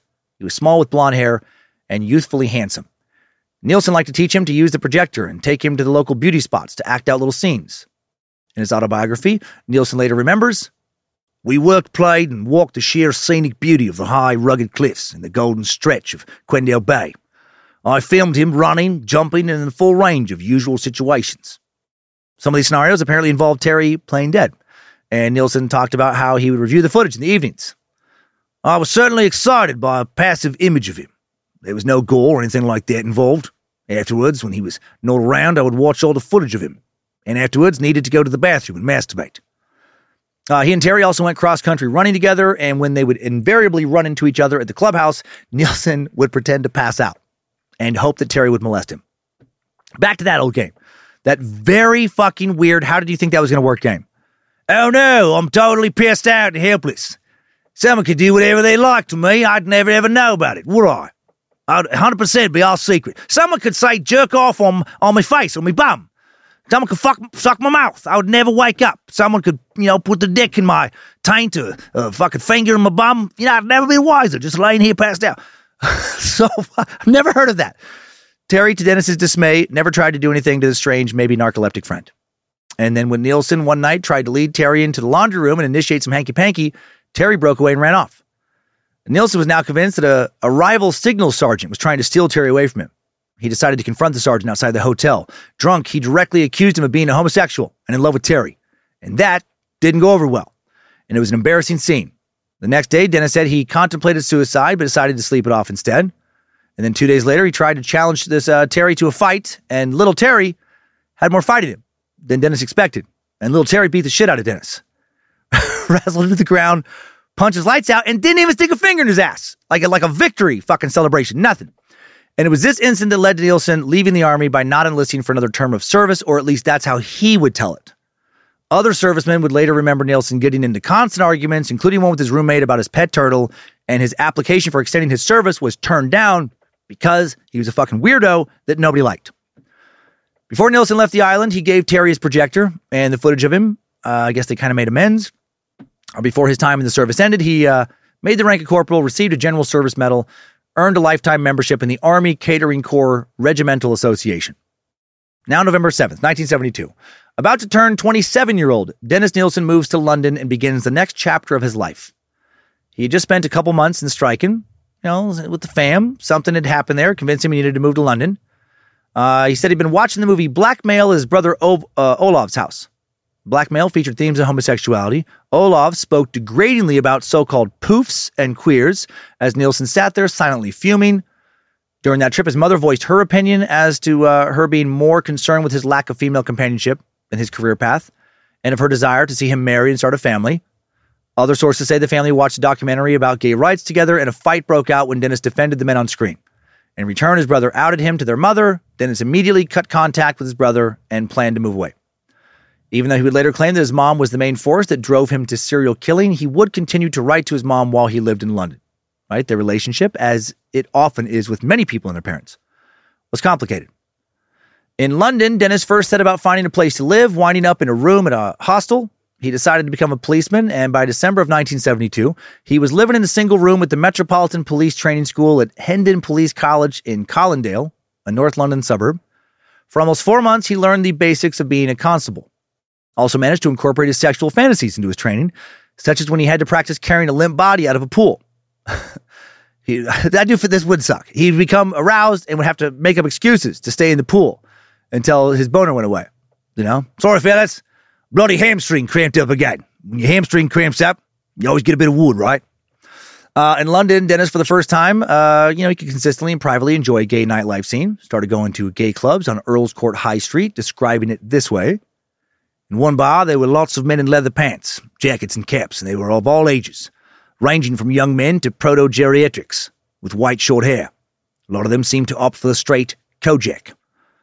I don't know what he means by that. I transferred myself to the bigger bar, which was crowded out.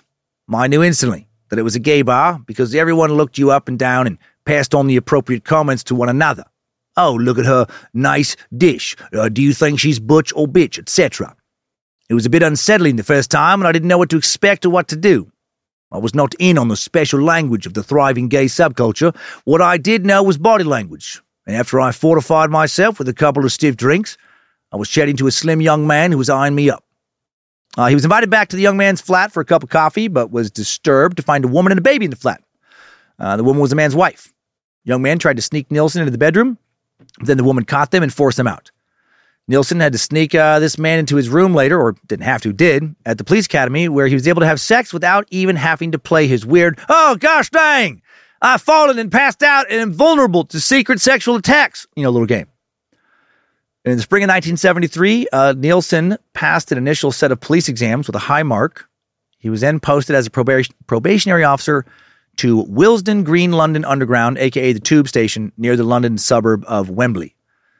During this part of his police training, he'd be shown the morgue, where as his fellow rookies gagged, Nilsen became rock fucking hard.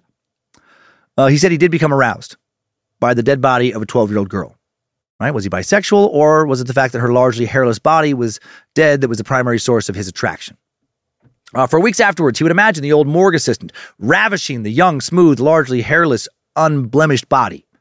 This is his masturbation fantasy. He now starts frequenting gay bars in West Central London, but his hookups won't come from encounters there. His first experience of, anally penetrative sex was with a teenage boy Nilsen had met during a social visit to a gay drop-in center. On some nights, the center would become a place for warm drinks and advice for youngsters, many of them runaways. Nilsen invited one of them out to the pub, then asked him if he wanted to spend the night together in a cheap hotel. This guy's very young. Back in the hotel, the youth passed out on one of the 2 single beds. For the second time, Nilsen saw the opportunity to have a sexual encounter with an unconscious male body. He wrote, I lifted him up into my arms and just stood there for a moment, savoring the power of the situation. I looked down at his helpless, vulnerable nudity, dangling in my arms. He said he then pulled the boy's trousers down and started to bugger him in his sleep. And in the morning, he said everything was normal. The boy went on his way. Nilsen remembered it as a thrilling encounter. So, just molested some youth, raped some youth. And he's like, this is fucking great. By mid-1973, death has now become a fixed theme in Nilsen's sex fantasies. He wants to repeat some type of version of this night with the teen from the drop-in center, but in a way where he doesn't have to bother with making sure that he's passed out. He's also still fantasizing about the rugged old man fucking the smooth young man, running these fantasies through his head over and over while masturbating at night before going to sleep. In one version of his fantasy, the ugly old Arab man is replaced by a handsome, powerful, well-muscled black man. And the passive character is now an emaciated teenage junkie who has just died from an overdose. Fucking so specific and disturbing.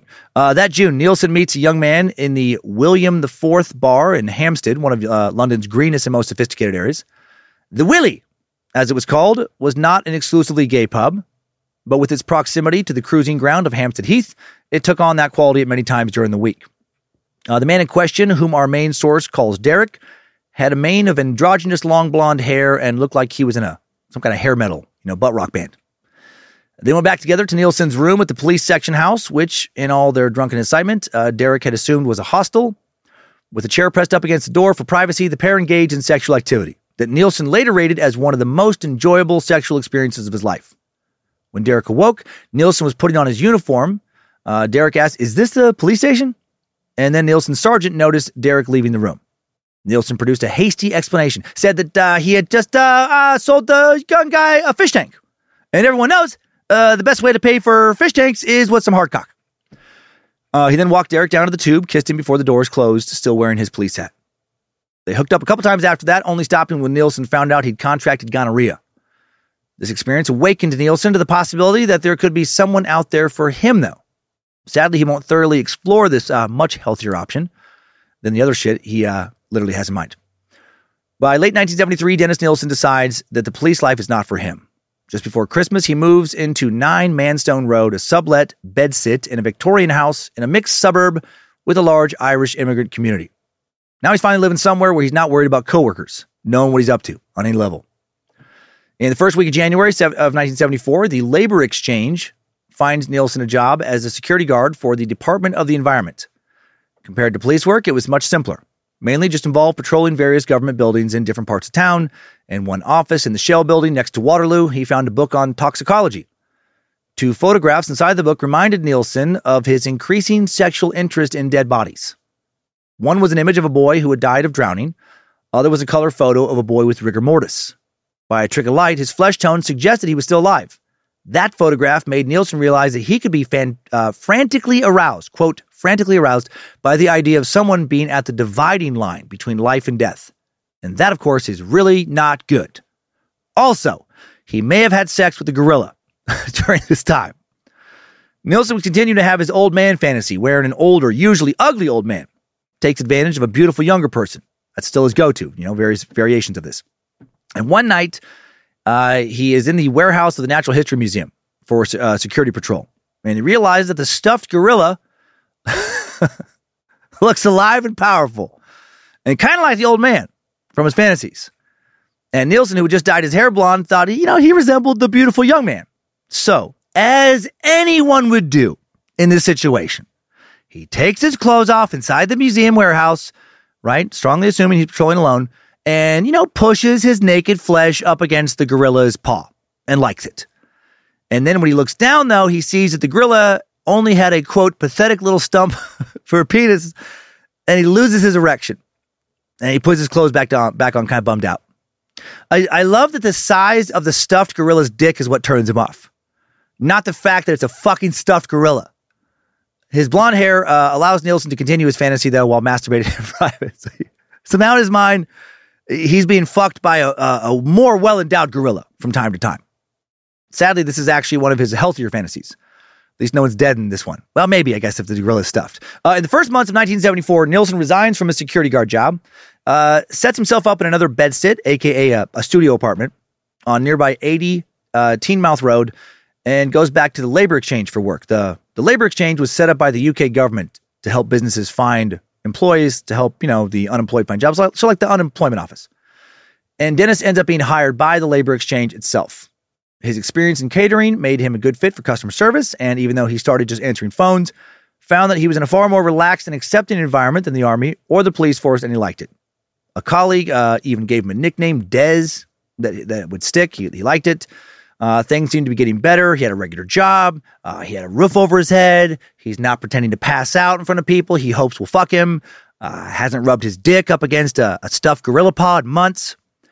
But then in the summer of 1975, an incident occurs. Nilsen, now almost 30, meets 17-year-old David Painter, the guy he was attracted to at the labor exchange, now called the job center, bumps into him again later on the street. Nilsen invites him over to watch some TV in his room where they watch a reel of test film that Nilsen himself had shot. They start drinking. Nilsen soon tries to make a romantic move, and David, who was quite drunk, not into it. Nilsen read the room wrong. In fact, David starts running around the shared house screaming bloody murder and barges into a glass partition and shatters it. Nilsen calls the police. David is taken to a hospital where he tells investigators that Nilsen tried to rape him. Yeah, he probably did. Nilsen then was brought into his old police station at Willesden Green. He's questioned, put in a cell for the night, and then when Painter decides to not press charges, Nilsen is released. The incident is recorded in police files in the days of paper files and index cards, so nobody at Dennis's work or in his personal life ever finds out about it. Just thrown into a drawer. While I expected this incident to be the final straw that pushed him to murdering men he was attracted to, making sure they couldn't report him, couldn't embarrass him, it does not. Actually, a couple weeks later, he finds himself unexpectedly in something like a relationship. It starts out with a letter telling him that his father has died. His brother tells him that Olav was working as a manager of a fish canning factory way down in Ghana, Africa. He was married to his fourth wife, and he passed away from a heart attack. Letter also informed Dennis that his father's real name was Olaf Mokshim, and he had half-brothers and sisters he had never heard of, and he was left 1,400 pounds, a sum equivalent to about 10,000 pounds today. That money gave him confidence, and when he started chatting with a random man, David Gallichan, in the Champion pub in Bayswater shortly after he received his inheritance, he thought about what a relationship might be like with the 5'9" skinny, blonde 18-year-old. Soon, Gallichan was agreeing to Dennis's proposition that they become roommates. After just one night living in Dennis's room, they go apartment hunting. The place they find is at 195 Melrose Avenue, a Victorian house divided into flats, about 100 yards from Gladstone Park. They had the rearmost of the ground floor apartments with 2 rooms, a bathroom, and a small kitchen. The living room had French windows to the back, and the bedroom had a bunk bed that Nilsen eventually converted into a top platform. The real gem was the garden. This will be important later in the story. After Nilsen and Gallichan spend a couple weeks tending to it, they write a letter to their agent, Leon Roberts of Ellis & Company, explaining how they're the only ones who use the garden. So this is like their landlord's management company. And they've improved it, put down stone paving, planting plum trees, etc. Leon Roberts signs over exclusive access of the garden to them. Meanwhile, Nilsen also starts bringing in pets. He has a parakeet, Hamish, come over from his other apartment, and he buys a fish pond from a pet shop nearby. From another pet shop, they pick out a black and white mixed breed puppy they name Bleep and adopt a stray kitten named Dee Dee, which stood for Des and David. I don't have to blank that out of my head because Ginger Bell, one of my dogs, we started calling her Gigi years ago, and that somehow turned into Dee Dee. So little Dee Dee that I think of, not the Dee Dee here. Then they started decorating, painting the walls, hanging pictures, finding furniture. Nilsen was especially pleased to be able to afford a quality stereo and a decent TV. Seemed like it's a very happy time. But actually not really. The two frequently found themselves at odds. Nilsen liked classical music, progressive rock, old Hollywood films. Gallichan didn't like any of that shit. Nilsen liked talking about getting handjobs from stuffed gorillas and fantasies about fucking coworkers he had knocked unconscious. But that shit creeped Gallichan out. Or would have if he actually would have told him that. But Gallichan, being serious now, became more interested in other men sexually, while Nilsen was not into pursuing other dudes. He also complained that his partner was too hairy, too bony, and too thin. But to the outside world, they were a happy couple. Nilsen even brought Gallichan to his office Christmas party, effectively coming out to his coworkers, which was a big step. But then, by March of 1976, the two are not on speaking terms. One night, Gallichan had brought home a 15-year-old boy. Nilsen would later claim that he seduced the youth for the night and then made Gallichan deal with him in the morning. But Gallichan didn't want to deal with him, just left for his dishwashing job. And when Nilsen came back from work, the electricity meter was smashed and some money was missing, so he's furious. Also beginning to get sick. He had gallstones, but couldn't schedule an operation for another couple of months. He's not in a great mood. He has his operation in the middle of a summer heat wave. Afterwards, is eager to get back to his gay nightlife, but his first few encounters leave him with scabies and crabs. Damn STDs, why do they exist? Random hookups, so much more appealing if they, just didn't pose the risk of STDs. Come on, scientists. Come on, Lucifina. Not that I care anymore, but, for humanity. By spring of 1977, Gallichan and Nilsen's relationship was officially dying. The catalyst came after Bleep. It's a fucking weird name for a dog. Their dog has puppies. Nilsen went out one night down the street to the grocery store. When he returned, he found that Gallichan had not been looking after the pets, and 2 of the puppies had drowned in his pond. 2 weeks later, Gallichan met an antiques dealer, moves out with him, and that's that. Nilsen now dives into a series of short flings, trying to recapture some of the domesticity with Barry Pest, then Stephen Barrier, then Steve Martin. Probably not the actor, but I didn't really look into it. No. The last staying the longest, about 4 months. 1978, Nilsen meets Martin Hunter Craig, a young man who'd recently moved to London, and changed his name from Martin Tucker.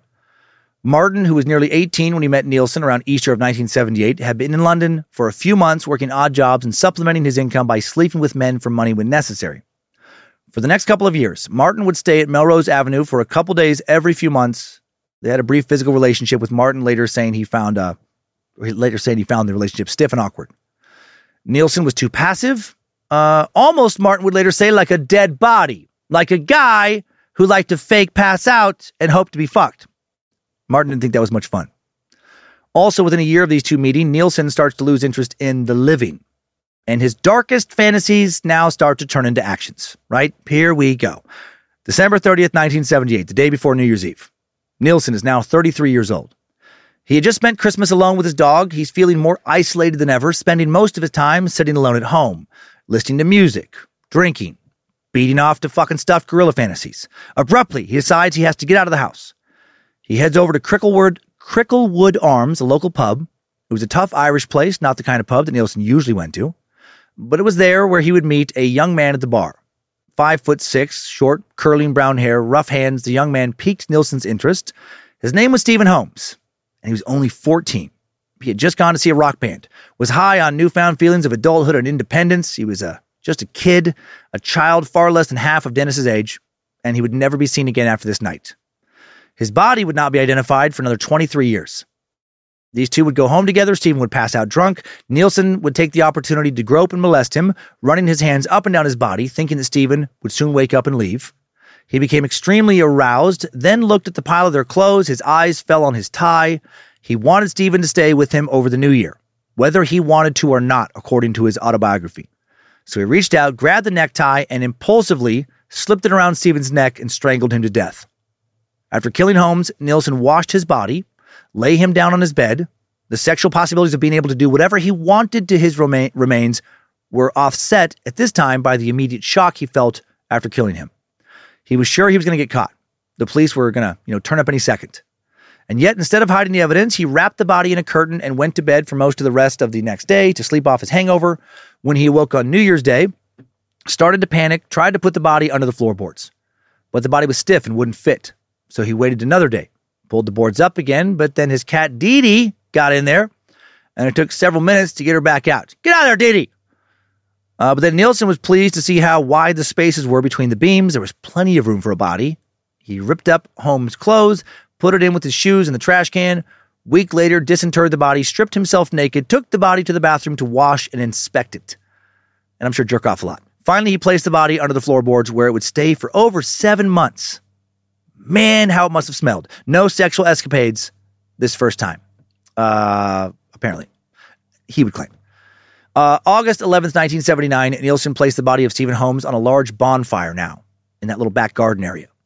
In the months between the murder and the disposal, he had tried to reform himself. He thought that he had gotten too drunk, and that's why he murdered somebody. So he tries to cut back on drinking. Buries himself in work, trying not to think about it. But now with the body burned, Nilsen felt like things were, under control.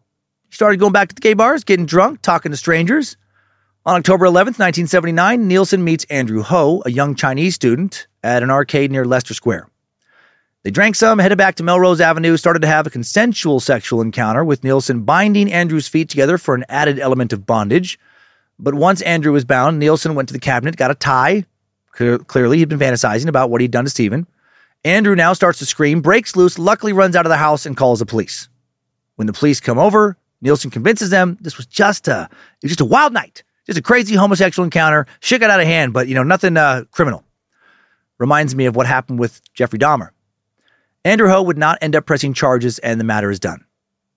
Nilsen's next murder attempt comes on December 3rd, 1979. Once again, almost the holidays, meaning Nilsen is more depressed than usual. He got out of the house, spent an afternoon with a Canadian tourist he had met named Kenneth Ockenden. 23-year-old Kenneth planned to go home for Christmas, but not before seeing some sights, having some fun. He was standing at the bar of the Princess Louise, a jazz club, when he met Nilsen. The two started talking about Kenneth's camera. Upon learning the young man was a tourist, Nilsen offered to show Ockenden several London landmarks, an offer Ockenden accepted. Nilsen then invited the student to his house on the promise of a meal and further drinks. They stopped at a liquor store en route to Nilsen's residence, purchased whiskey, rum, and beer, Ockenden insisting on sharing the bill. Go back to the apartment where Nilsen suddenly wraps the cord of his headphones around Kenneth, his neck, headphones that Kenneth was listening to, and starts shouting, "Let me listen to the music as well." This is what he wrote. Okay. After Kenneth dies on his floor, Nilsen then quiets Bleep, the dog, by shouting, "Shut up, Bleep. This is fuck all to do with you," and puts her in the backyard. Now Nilsen pours himself half a glass of rum, continues to listen to music on his headphones, the same ones he had used to strangle Ockenden. He is not shocked by what he's done this time. He's excited and not worried about getting caught this time. He puts Kenneth's body in his bed that night, kissing and caressing it as he falls asleep, just cuddling up. The following day, Nilsen purchases a Polaroid camera, takes various pictures of Kenneth's body in suggestive positions, makes some porn, then lays Kenneth's corpse, spread eagle on top of him on his bed, as he watches TV for several hours before wrapping the body in plastic bags and stowing the corpse beneath the floorboards. Why is the watching the TV detail here creepier to me than it would have been if he would have had sex with the corpse? Right? Just what a fucking bizarre scene. He has just killed this guy. And the next day, he just lays this guy's dead body naked on top of him and just watches TV for a couple of hours. What was he watching? Movie? Football game? Game show? Can you fucking believe it? You could not name that tune. Yellow Submarine. How could you live in the UK and not know that? Are you thirsty? Let me go get a drink. Don't go anywhere.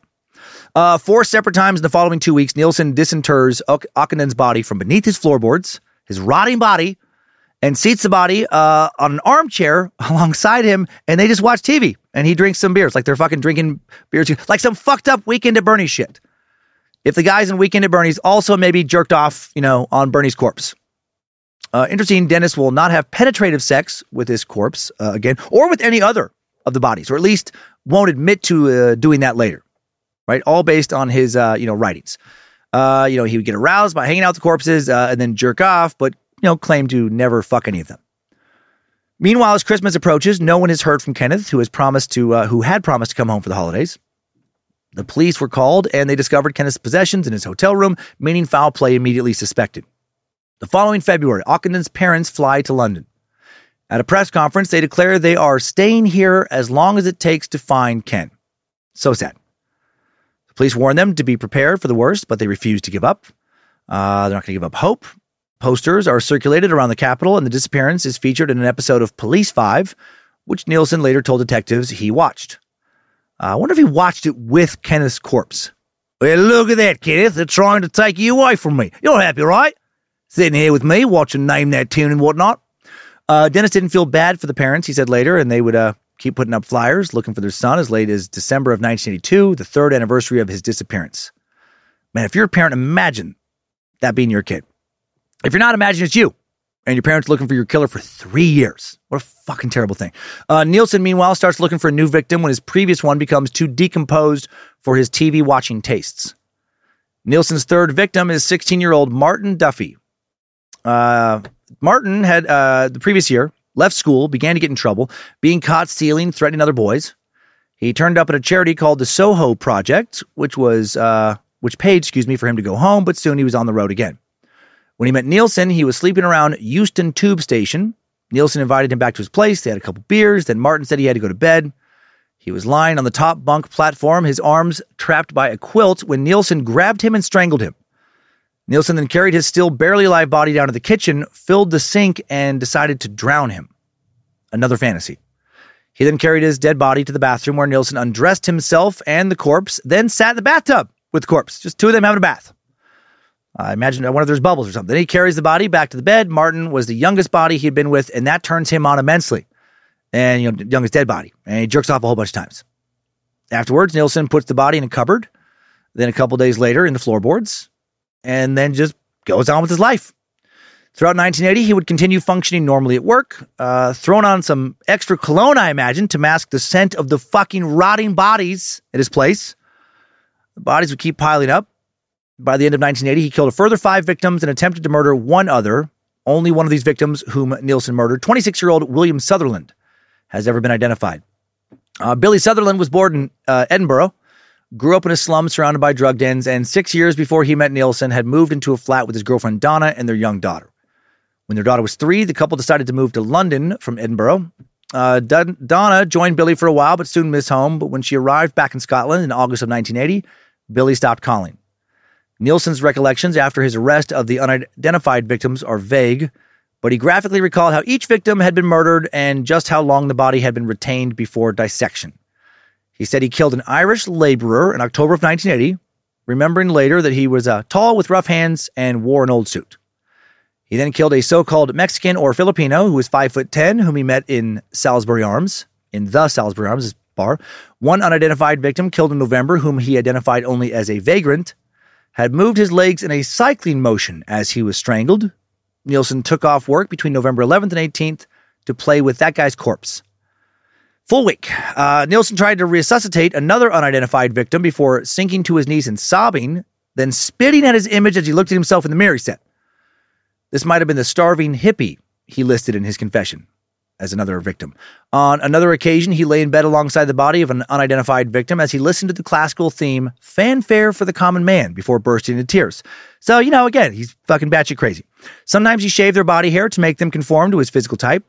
Other times he dressed them up using talcum powder to hide evidence of decay. When he picked up the limp bodies, he'd often become extremely aroused and have to masturbate. Other times he played with the dead men's genitals while he masturbated.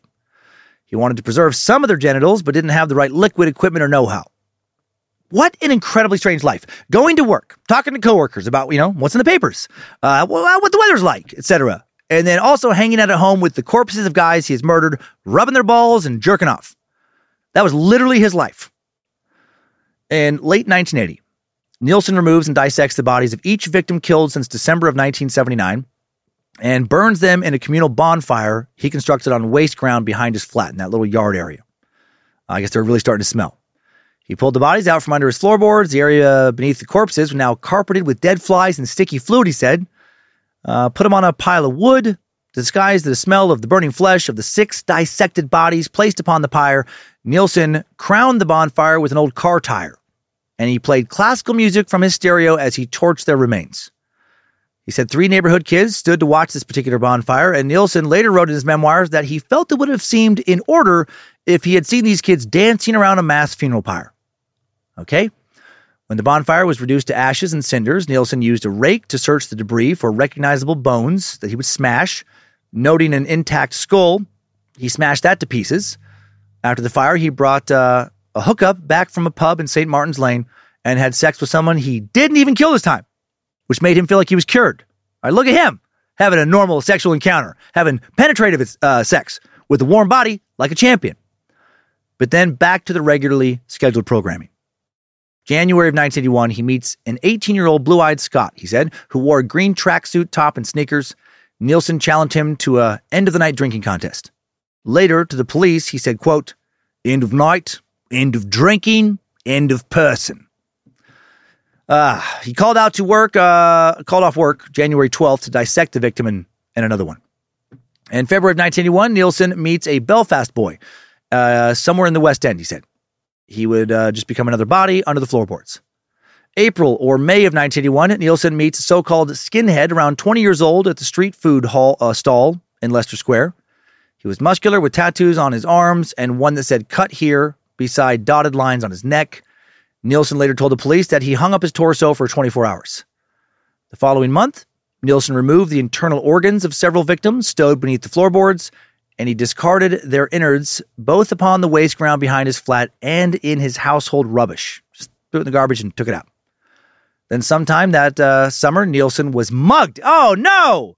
He said his best shoes and wallet were taken, along with a month's worth of wages he had on him in cash. Then a couple weeks later, his movie camera and projector were stolen from his apartment by a hookup. What? Then things get worse. He got into a disagreement with his landlord about his electricity usage, and proceedings for eviction now started against him. One day in June, he returns home to find the entire apartment had been vandalized. Man, just a never-ending stream of bad luck. Almost everything he owned, including his music collection and record player, smashed to pieces. Same thing happened in the apartment upstairs. Nilsen decided to call the police, but they couldn't find the culprit. That's fucking ballsy. Just don't look under the floorboards. Look anywhere but under the floorboards. His coworkers, however, they come together. They raise 85 pounds for him, and Nilsen is just overwhelmed. He feels so loved. I wonder if he sat on the couch with the corpse of someone he killed and celebrated. I know this may be hard for you to accept in your current state. You could argue I sort of choked you to death and whatnot, but I have to say, at the end of the day, people are good. Humanity more beautiful than ugly. Sure, we get frustrated with one another. Sometimes we might, slip up, choke one another, shave their dead body down, clean them in a tub, wank off onto them after rubbing their balls a bit, but also we help each other. We care about one another. We're not all monsters, like Billy Shakes. That man was a real devil.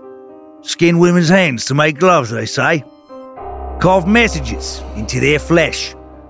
Many think old Billy was William Shakespeare, the bard, and England's worst serial killer. That man was evil. Not me. I'm just a hopeless romantic. Would you like some rum? I think I fancy myself another drink before wanking off on you again. Oh, some level of reality with all this.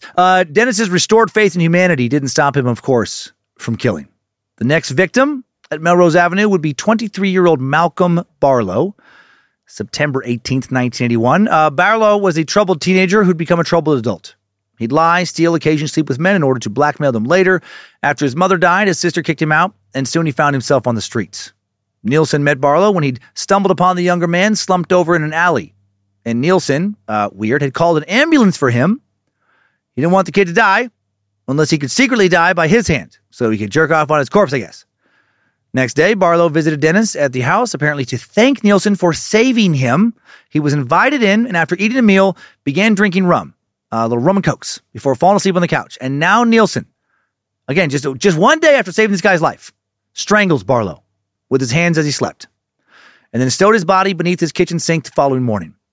He would soon need to get rid of him entirely because of the whole eviction situation he was dealing with. His landlord had notified Nilsen midsummer that he wanted to renovate the apartment, meaning Nilsen had to find somewhere else to live. He dismembered the body as he had done the previous ones, but in a lot more rushed fashion, and not after having the time to spend with the body like he preferred. Naked and drunk, with plastic sheets lining the floor, he hacked away at the corpse using techniques he learned as a chef, and every so often he would vomit into the sink. He put the victim's head in a large cooking pot. He placed the resulting liquid in plastic bags outside where all manner of critters could eat it. Shortly afterwards, a letter arrived informing Nilsen that he needed to quickly vacate the property, and in return, they offered him £1,000 and a place in an estate called Cranley Gardens. Nilsen built his last disposal fire 2 days before he was due to leave. 1 day before he left, he burned Malcolm Barlow's body. Then, it was off to Cranley Gardens, just living his life, still getting away with his shit. No one renovating his old place had any fucking idea what kind of house of horrors they were working on. He arrived at his new home, number 23, October 5th, 1981. This new flat, similarly laid out, but bigger with a much better kitchen for boiling the faces off of people's heads and stuff. He soon replaced the stereo that had been stolen, his stereo, with a cassette player and bought a black and white TV, along with his record collection, some posters, including a page 3 nude female pinup and a couple of houseplants. Soon became somewhere not entirely out of keeping with how one might expect a bachelor's place, to look like. In November, in Soho's Garden Lion, Nilsen approaches an earnest young man called Paul Nobbs. He was a London University undergraduate reading Slavic studies with thick curly hair. At about 6 p.m, Nilsen had noticed Nobbs being aggressively chatted up at the bar, intervened. Nobbs thought it was a gracious thing to do. After a couple of drinks, they went back to Cranley Gardens to drink Bacardi, eat snacks, and watch Panorama. After watching the 9 o'clock news, Nobbs phoned his mum from the payphone in the hall, said he would be back home soon. But then an hour later, the Bacardi he'd been pounding really started to take effect. Nobbs phoned again, said he'd be back the next day, and the pair went to bed. Nobbs says he tried to initiate sex, but Nilsen said he didn't do penetration. He'll claim to be done with that from now on. Just likes oral and hand stuff and, mostly, fondling dead guys' balls and, jerking off. Then in the middle of the night, Nobbs awakes with a terrible pain in his neck and throat. In the bathroom, he sees that his eyes are severely bloodshot. Nobbs is shocked and disorientated, still has no idea he's been attacked. He had no idea that Nilsen had tried to choke him to death, and in a blackout state, he had fought back. He goes back to bed with Nilsen now, who for some reason doesn't attack him again. In the morning, by the light of day, he sees the bruising around his neck, again, feels dazed. Nilsen simply says to him, "You look awful," and then recommends he go see a doctor. What the hell? At the hospital, doctors confirm he's been attacked, but he didn't want to go to the police and report Nilsen out of embarrassment.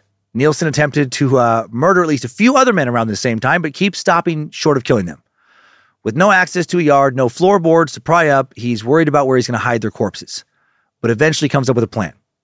Next murder occurs nearly 5 months later, March of 1982. Nilsen encounters 23-year-old John Howlett while drinking in a pub near Leicester Square. Like the others before him, Howlett agrees to come over for a drink. There, both Nilsen and Howlett drink as they watch a film before Howlett walks into Nilsen's front room and falls asleep in his bed. An hour later, Nilsen unsuccessfully attempts to rouse Howlett, then sits on the edge of the bed drinking rum as he stares at Howlett before deciding to kill him. According to him, it was less out of attraction and more out of annoyance. He said Howlett just seemed kind of like a dick. Tried to strangle him, but Howlett forced him back down. His head struck the rim of the headrest on the bed. The two struggle until Nilsen manages to get his hands around Howlett's neck. After choking him for about a minute, he stops squeezing, goes into the other room, returns, is shocked to see Howlett still breathing, so he loops some fabric around his neck, chokes him for 2 or 3 more minutes, and now Howlett is dead. He had struggled valiantly. Nilsen had bruises in the shape of Howlett's fingerprints on his neck where the man had attempted to strangle him back. Now Nilsen has to figure out how to dispose of the body without his usual methods. 3 days after killing him, he moves the body out of the wardrobe closet, brings it into the bathroom, covers the floor with garbage bags, and then the main dissection takes place in the bathtub. Nilsen puts a wooden board across it, and with the body draped over it, the soft parts of the body are cut into pieces, a couple of inches long, and he just flushes them down the toilet over and over. But that process was taking too long for his, concerns. To speed things up, Nilsen starts to boil the flesh and viscera down to a soup-like consistency, and that seems to allow the plumbing to cope better. When the head is soft enough, he actually scoops the brains out and flushes them in the toilet tube. My God. The larger bones packed into bin liners, garbage bags in the wardrobe with salt and padding. Smaller bones, he simply leaves out for the garbage man to pick up. And just like that, he's gotten away with another murder. 13th victim.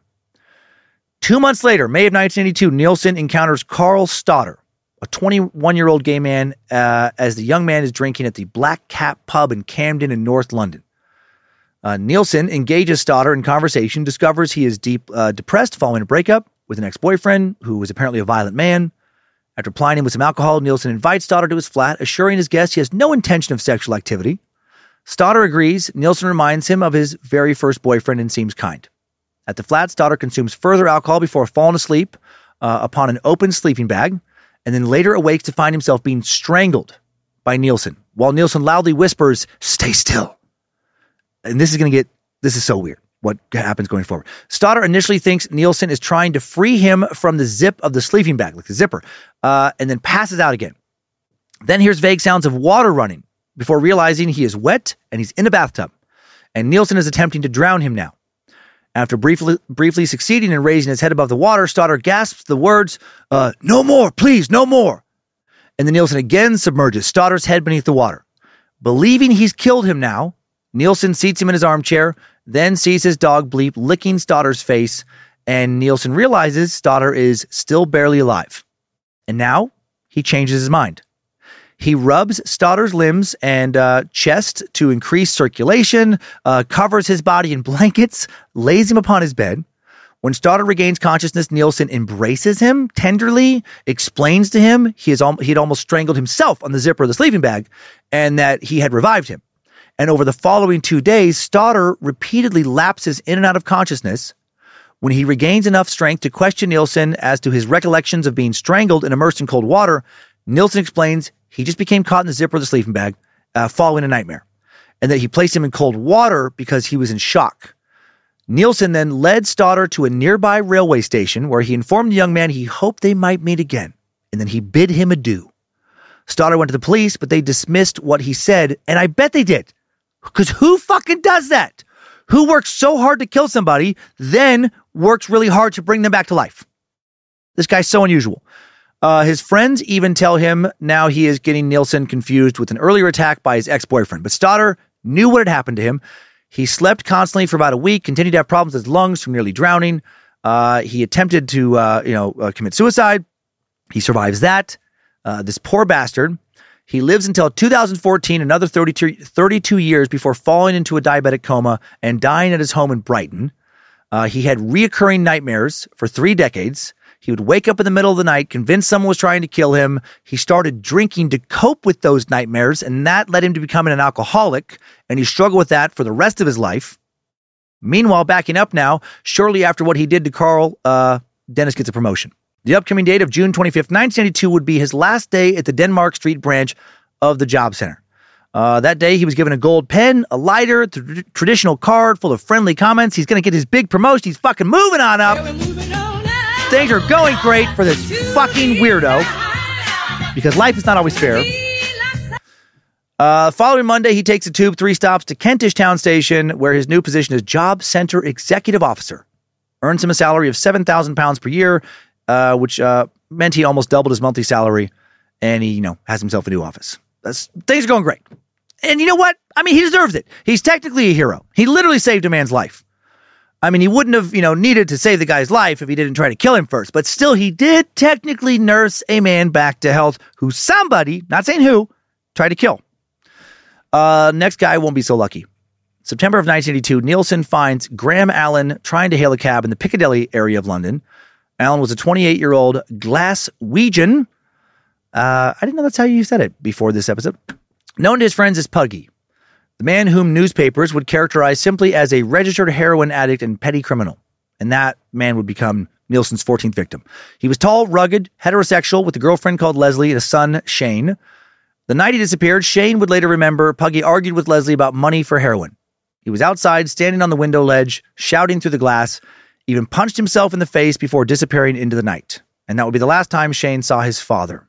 Terrible. What a terrible final memory. Dennis found him shortly after the antics in the window, brought him home, promised to make him something to eat.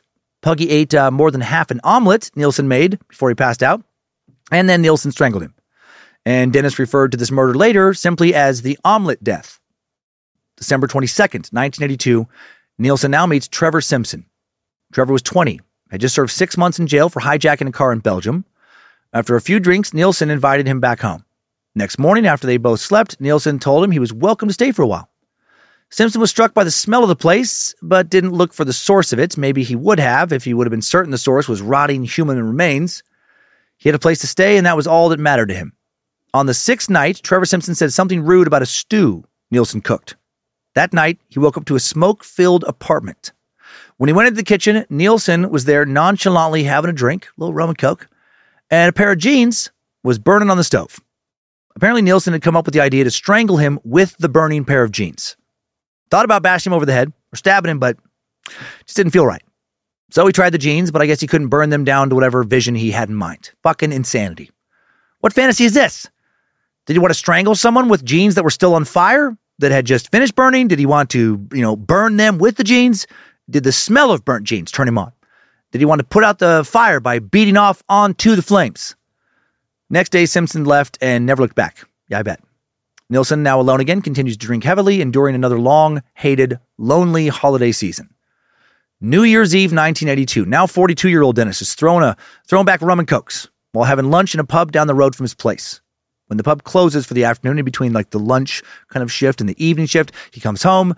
By 8, he's so drunk, he decides to invite Vivian and Monique from downstairs to join him. Nilsen bangs on their door, slurs an invitation. The two girls politely but firmly decline. Girls. You don't know what you'll be missing out on. I want you to watch me wank some bloke I throttled a while back now. Burn some jeans. Come on the fire.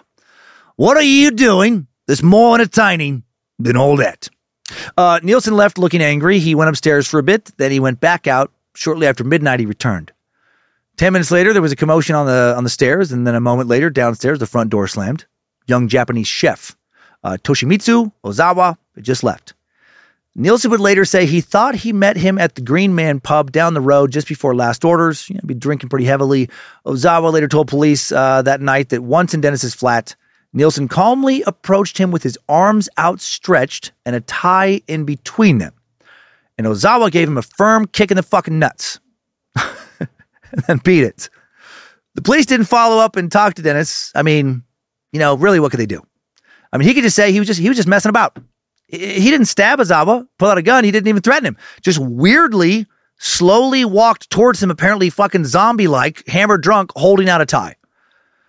Doing shit like that, really not a bad way to get away with a attempted murder over and over again, right? Just approach victims in a way that is so weird. The police will never believe anyone who accuses you of trying to kill them. Do something just crazy. Dress up like a circus clown. Juggle knives for money during the day as some kind of street performer. But one who's not very good at his business. And, does this in a bad part of town where there isn't much foot traffic. Just somebody who stands next to the entrance of, say, a dark alley where there's not a security camera nearby. No law against, being creepy and bad at business. And, you just keep juggling knives after the sun goes down. And when someone walks by alone, just maybe try and stab them. Then when the police question you, you just tell them that, hey, no one's perfect at juggling. You dropped a knife for a second. So what? Come on, officers. Everyone makes mistakes. Sometimes you juggle the knives, and sometimes the knives juggle you. Do I really seem like the kind of guy who wants to hurt somebody? You're just a harmless old clown. Just a harmless clown juggling knives in the dark in front of this old alley close to that big old dumpster. Perfect for tossing a body in it. Okay, maybe that wasn't the best example. I just like to play that music. You get it. January 26, 1983, Dennis Nilsen meets Stephen Sinclair. Stephen is 20 years old with a slight build, only 5 inches tall. He had come down from Scotland, traveling without a ticket on the Intercity Express from Edinburgh to London's King's Cross tube station. Didn't come to London with much of a plan. The former foster child, who had been institutionalized until he was 12, was young, addicted to drugs, and a few days before meeting Nilsen, he'd been caught stealing at a St. Mungo's hostel and had been given court summons for February 12th. And now his already sad story about to take a much sadder turn. Later, Nilsen would tell investigators that they met at a pub called the Royal George in Goslet Yard near Denmark Street, but a witness said he saw Stephen hanging out with someone fitting Nilsen's description a few days before the 26th, which could mean that, Nilsen had scoped his last victim out for days before closing in. Investigators would later think that the most likely story was that they met at the slot machines off of Piccadilly Circus, a well-known gay cruising area, where older men would pick up younger men looking for money or a place to stay. That day, Stephen was dressed in tight black jeans and a leather jacket. He had tattoos on his hands and arms. Nilsen approached Stephen with his usual soft-spoken but domineering manner. Maybe they bonded over a shared knowledge of Eastern Scotland, making Stephen feel like they were old friends. Nilsen invited the young man on a tour of some West End pubs, bought him drink after drink, insisted on being called Des, said he hated the name Dennis. Around 11:30, he suggested that they go back to his flat for another round of drinks. In his History of a Drowning Boy, Nilsen describes their journey home. He said they took the Northern Line up to the Highgate station. Sinclair started feeling sleepy, and as they got off, Nilsen noticed his companion becoming woozy. During the mile or so walk back to his flat, Nilsen says he doubted he understood a word he said in his half-drugged Scots brogue. Once inside, they went up 2 flights of stairs, entered the apartment. Bleep, the dog, jumped up, licked their hands. Maybe Stephen noticed that the flat was small, smelly, and damp. Maybe he was too drunk. Later, Nilsen would tell investigators 2 versions of what happened next. In one version, told to Detective Chief Inspector Peter J., he said they came in, turned on the TV to a drama called Boys from the Black Stuff. They watched, they drank until Nilsen noticed that Stephen had scooted to the corner to inject himself with drugs, and that disappointed Nilsen.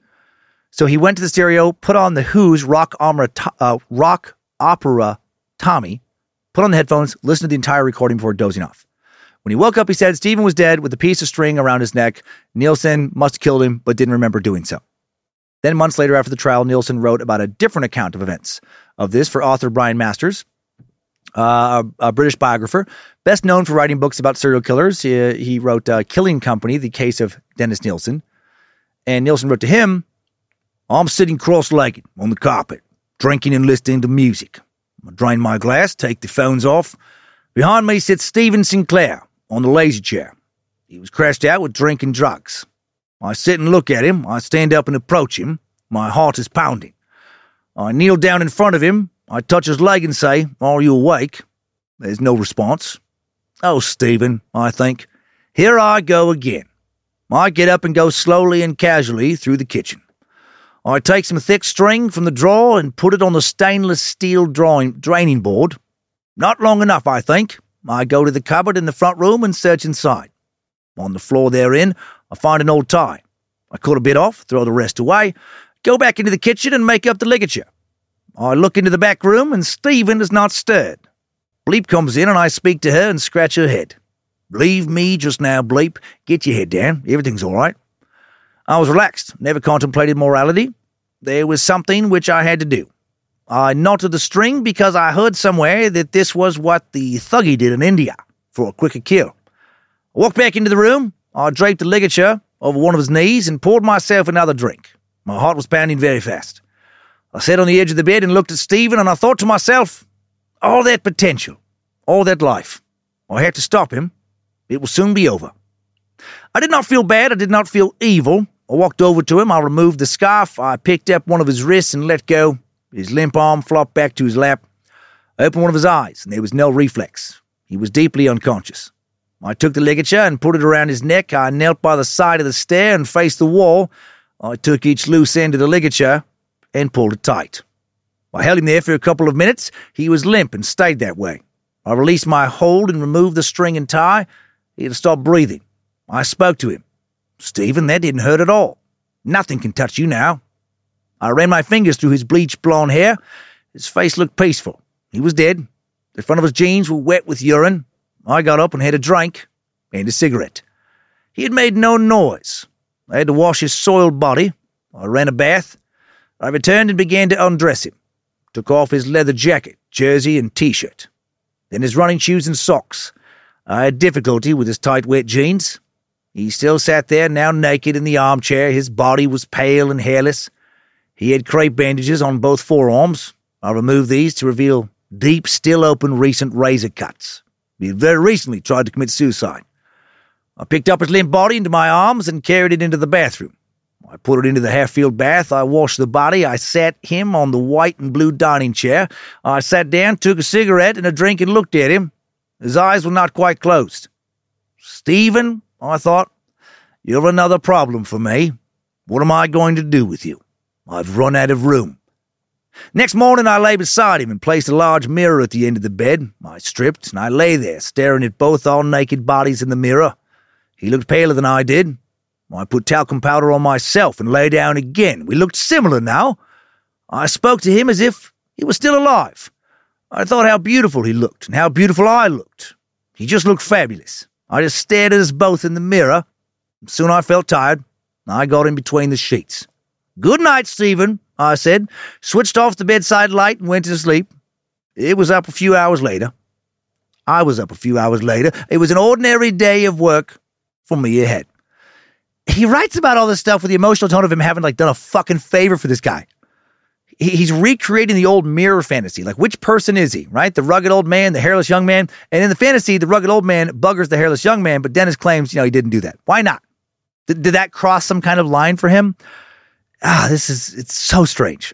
January 27th, 1983, Nilsen goes to work at the Kentish Town Job Center. And on the way, talk about strange, he may have wanked off a chimp. There used to be an infamous sex shop and strip club near Piccadilly Circus called Bobo's. The name came from some chimpanzees they had back in the 70s and early 80s. First one, I guess, was named Bobo. And not sure how they got away with this, but animal rights laws, clearly not the same back then as they are now. And the chimps would do these dances with the girls, on stage, right? They put them in lingerie and everything. And they would strip. And supposedly you could even buy lap dances with the chimps. And while I think this was illegal, if you paid enough money, you could take the chimps to a VIP room and they would wank you off, or I guess you could wank them off. No other sources verify this, but Dennis claimed that you could even have the chimps fuck you if you had enough money. And he said he never let chimps fuck him, but sometimes he would stop and jerk them off in a back room, typically 2 at a time. And then as a joke at work, when his coworkers would ask him what he'd been up to, he would say, I guess he was, fond of saying, just wanking off a couple of chimps. And he'd have a laugh. He thought it was so funny because, they just thought he was saying something absurd, but he was, actually telling the truth. And after he was arrested, I do wonder what those coworkers thought when a dead, shaved-down chimp that had been choked to death was found in Dennis's bathtub. a hairless chimp that he admitted to wanking off on dozens of times. Is anyone taking this seriously? The chimp stuff? No, that's nonsense. I just thought this guy is so fucking crazy that after the gorilla story, which was true, I wouldn't be surprised if he jerked off on a fucking chimp. And I wanted to see if some of you might believe that London used to have a strip club that featured, sexy chimps you could pay to jerk off. Probably not. I don't know. Maybe. If not London, probably somewhere, right? That's probably happened somewhere. And I hope the chimps had a good time. And I probably spent too long on that chimp story. Back to what really happened. For the next 2 weeks, after killing Stephen, Dennis would continue normally at work, interviewing job applicants, complaining about Margaret Thatcher, whom he disliked as a socialist. Okay. Bojangles, this is the one thing Bojangles, I guess, approves of in this episode. His life seemed to continue clicking along just swimmingly, but then residents of his building started to notice something that was going to finally bring his creepy sleepover parties to an end. Thursday, February 3rd, 1983, the residents, the other ones, of 23 Cranley Gardens, discover their drains are all blocked. Began with a man named Jim. I didn't even notice his name when I first put it through here. This guy's name is Jim Alcock. Literally Alcock. I'm sure he was never teased. Jim Alcock was never teased. Mr. Alcock was a builder who lived on the ground floor with his girlfriend, a bartender. He noticed that his toilet didn't work, tried removing the blockage, but it wouldn't clear. So he decided to call management. Next morning, he notices that the other toilet in his apartment doesn't work now. While he waits for a plumber, he decides to see if any of the other residents had problems. His girlfriend bumps into Dennis Nilsen, who tells her that he didn't have any problem with his toilet. She does notice he seems drunk, but that's not really that unusual for him. What she didn't know was that Nilsen had just gone to the pub to prepare himself to get rid of the problem in his flat. First, Sinclair's body was removed from one of the wardrobes. Then he made sheets from bin liners, garbage bags, put them down on the narrow kitchen floor. Finally, when still drinking Bacardi and Coke, Nilsen set about cutting up the body with a set of sharp chef's knives. Slicing off bits of tissue, he then put them into a huge steel cooking pot to soften, the tissue enough to flush it down the toilet. While the water boiled, he got the head off, started to remove the innards. My God, just so fucking gory. By midnight, he's too drunk to finish, though. February 5th, probably with a massive hangover, Dennis calls into work sick. Meanwhile, a plumber had started inspecting the drains outside, but quickly discovered it was a problem that needed a specialist's attention. Calls in a drainage engineer from Dynarod, but the engineer can't come until the following Monday, February 7th. That day, when Jim and his girlfriend pass Nilsen in the hall, they tell him that he should probably stop using his toilet, just in case someone has to disconnect some pipes somewhere. Now Nilsen starts to get worried for the first time in years. He buys some cleaning products and air fresheners, just in case somebody has to check out his apartment.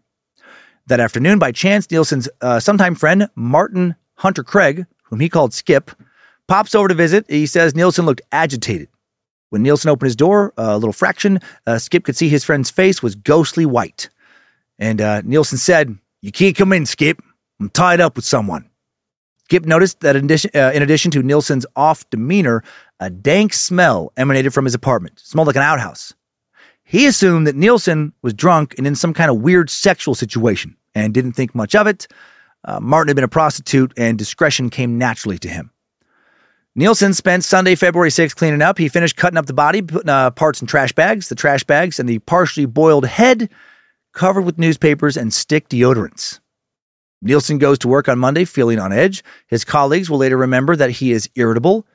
He thinks that there was a distinct possibility that the police would be waiting for him when he gets home, but Dynarod hadn't come yet. Now he feels like maybe he'll get away with everything again. He goes to work the next morning, still tense. When he returns, it is sleeting outside. Mike Catran, a 30-year-old engineer from Dynarod, had just arrived. Nilsen goes straight up to his flat. Catran goes down into this, manhole, opens this manhole cover, goes down inside of the building along with Jim Alcock. Catran, looks down there or inspects down there, looks back up at Jim Alcock and says, "I haven't been in this job for long, but I know that this isn't shit." He suspected the matter was from a rotting animal, but couldn't be sure what or how it had come to be there in such great quantities. At 7 p.m., he phones his manager, Gary Wheeler. Catran tells Gary he has concerns that someone is doing something they shouldn't be. They agree to leave it until the next day. By this time, Nilsen has come down to see what is going on. Jim and Mike are discussing what they've seen. Mike is saying he needs to take a look in the daylight, but isn't particularly worried. He turns to Nilsen and asks, "Did you flush dog food down the pan?" AKA toilet. Nilsen replies that he didn't. Nilsen goes back to his flat now, and I have to admit this is pretty fucking clever. writes a letter to the landlords complaining about the state of the building, including the drains. He asked that, quote, routine upkeep and maintenance of the house needed to be attended to keep living standards at a tolerable level. He moans about the lights in the communal areas before arriving at the important issue, saying, when I flush my toilet, the lavatory pans in the lower flats overflow since Friday, 4th of February. Obviously, the drains are blocked and unpleasant odors permeate the building. After finishing the letter, Nilsen goes downstairs, finds that Mike Catran's still there. Before he leaves, the three men at the house all look together now, down into the open manhole. Seeing how much the matter looks like flesh, Catran remarks, looks like one for old Bill. And old Bill is slang for the police. And then Nilsen replies, looks more to me like someone has been flushing down their Kentucky Fried Chicken. And then again, he returns to his flat to consider his options. He thinks about running, but he knows as a former policeman himself, he's probably not going to get very far. He's also worried about bleep. So weird how people can compartmentalize, just no problem killing people, but gotta protect the dog. He knocks back a couple rum and cokes while he's contemplating things. Around midnight, he decides to tackle the problem himself. He goes down, where the manhole cover is open, clears some of the pieces of flesh, gets down in there, puts them over the hedge in the back garden, throws them. Then he thinks that he can go to KFC the next morning, get some chicken bones, put them down there exactly like he had said hours before. But, not a bad plan. The guy's insane, but not stupid. But the next morning, Jim Alcock now questions Nilsen. Said he had seen Nilsen outside previous night. Maybe should have been more careful. Nilsen tells him, he was just going for a pee, but Alcock didn't believe him. He and his girlfriend had listened to Nilsen clattering with the manhole cover for a good 10 minutes. Later that morning, he heard him repeatedly trying to flush the toilet on the landing. Mike Catran now returns to the property about an hour after Nilsen left for work at 7:30. This time, Mike had his boss, Gary Wheeler, with him, and when they shone a flashlight down the manhole, they discovered that the flesh is gone now, and Catran's bewildered. He knew what he'd seen. The two go to talk to Jim Alcock's girlfriend, who reported on what she'd seen Nilsen doing the night before. All three go back to the drain. Now Catran pulls out what sure looks like a human knuckle. Then 3 more pieces of flesh and bone, and they call the police. 3 officers arrive in a squad car after peering down into the manhole. All agree, this shit ain't right. They fish pieces of gray matter out from beneath the manhole cover, take it to the lab. An hour later, the pathologist confirms that the remains are human remains, or that the debris, or whatever you want to call it. In the mortuary, the detectives know that they're dealing with something big, and they return to Cranley Gardens. An inspection of the outside of the building seems to indicate that the flesh had come from a pipe that led to the top flat. The neighbors tell him that the man who lived there is peculiar and that he should be back from work in about an hour. Detective Chief Inspector Peter J. says they're going to wait for him. Rubbing their hands together to keep warm, the 3 men discuss what they know about Nilsen, his name, his age, that he's worried his neighbors. Unbeknownst to them, Dennis is also preparing. Since he had left for work that morning, he knew the game was up. He just didn't know how it was going to go down, but he had decided, at least this is what he told investigators later, that it was all for the best. No more wondering when the cops would eventually catch him or when he would kill again. He claimed later to be feeling some relief. As he left his office that afternoon, he put on a bright blue and white scarf, one that belonged to victim Stephen Sinclair. When Nilsen finally returned to his flat, the police had moved into the warmth of the lobby. Nilsen opened the door to find DCI Peter J. staring at him, along with Inspector Steve McCusker and DC Jeff Butler. He knowingly returned, their gaze. Jay began by asking him about the plumbing, and in a calm voice, Nilsen replied, "Since when were the police interested in people's drains?" The police suggested that they take the conversation upstairs. As soon as they enter his flat, they notice a strong scent of decay. Jay then explains about the discovery of the human remains. Nilsen exclaims, "How awful!" And Jay snaps, "Stop messing around. Where's the rest of the body?" Then, in a very matter-of-fact way, Nilsen takes them to the damp, cold front room, opens one of the wardrobes where he had stored bodies, says he had much more to tell and wanted to do it at the station. So now he's in the car with the officers. They're going to Hornsby Police Station, and the detectives ask their prisoner what he wanted to tell them, and had he killed 2 men, and then Nilsen calmly replies, 15 or 16 over 4 years. The police officers exchange a look. If he was telling the truth, that would make him one of the most prolific serial killers apprehended in the history of the UK. And I realize that quote's a little different from one earlier. A couple different sources have a little variation there. Immediately after the arrest, the police had driven Nilsen over to Hornsey smallish police station 2 miles east of where he had once himself been a probationary police officer. And Jay will later say that Nilsen seemed extremely odd and he knew he would have to play things out carefully. During their interview, Nilsen drank endless cups of coffee, smoked cigarettes, and told jokes. And made remarks like, I don't know how many bodies I hid under the floorboards at any one time. I didn't do a stock check. Jesus. Nilsen carried on talking in a calm, matter-of-fact way. He seemed without remorse, told officers that if he hadn't been caught, he might have killed hundreds. He said that when the trigger in him was pulled, a bomb blast couldn't have stopped him. Peter J. never thought he particularly looked like he cared.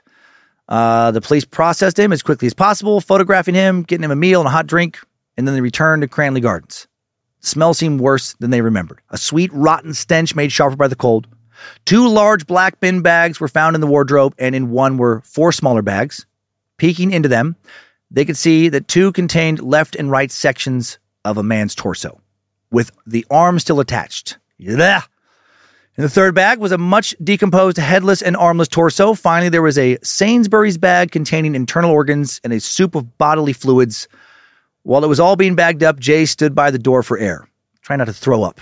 Back at the mortuary, the 2nd large black bag was seen to contain a man's head, boiled but with most of the hair and flesh remaining.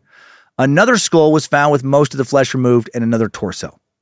Man, that shit must have just been burned into their memories for the rest of their lives. Inside a tea chest, a curtain was wrapped around more bones, hands, feet, and another skull. Behind plywood boxing in the bathroom was the lower half of Stephen Sinclair, clean cut from just above the waist and intact. It was a house of horrors. 5 p.m. Friday, February 11th, 1983, Dennis Andrew Nilsen is charged with the murder of Stephen Sinclair. Right, the body they had able to identify, the most evidence for. Nilsen's first lawyer would be a cheerful man named Ronald Moss. Ronald Donald. At his first court hearing at Highbury Magistrates Court, Saturday, February 12th, Nilsen forewent the customary blanket over the head and just walked out in the full glare of the press. Take a look at me. Images of him and his large spectacles and neat side-parted hair made the front pages of the tabloids. In the time between his arrest and trial, 9 months, he would be imprisoned in Brixton Prison, where the police would interview him 16 times for a total of about 31 hours. At prison, he was shunned by fellow inmates, got into constant arguments with wardens, and spent time in solitary confinement. But, not allowed sex or alcohol, the 2 most destructive forces in his life thus far, he stabilized somewhat as his term ended and seemed to be doing better in some ways than he'd been doing when he was first incarcerated. Also began to write his life story, illustrating the murders with drawings of dismembered bodies, accompanied by notes on exactly how he had taken them apart. That feels unnecessary. Also filed a lot of complaints about Brixton Prison. He's not in control of anything anymore and he doesn't like it. In between writing and complaining, he spoke to a train of psychiatrists in preparation for his trial. Psychiatrists found him competent, but recommended an eye be kept on him for his own safety, which meant he was sent to the hospital wing where he was put on suicide watch. They diagnosed him with a bunch of shit. They diagnosed him with covert schizoid personality, characterizing him as cynical, grandiose, sensitive, creative, voyeuristic, amoral, hungry for love, and jealous of others' spontaneity.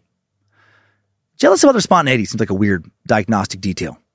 Dennis killed for many reasons. One of them was he just could not stand how spontaneous everyone else appeared. Dennis always felt the need to plan things out. If he was going to rub his prick on the paw of, say, a stuffed gorilla, it went into the day planner, next to a time never to be deviated from. Soon Dennis would start preparing for his case, hiring a lawyer named Ralph Hames now. The 2 would plead not guilty on the grounds of diminished responsibility, a.k.a. the insanity defense.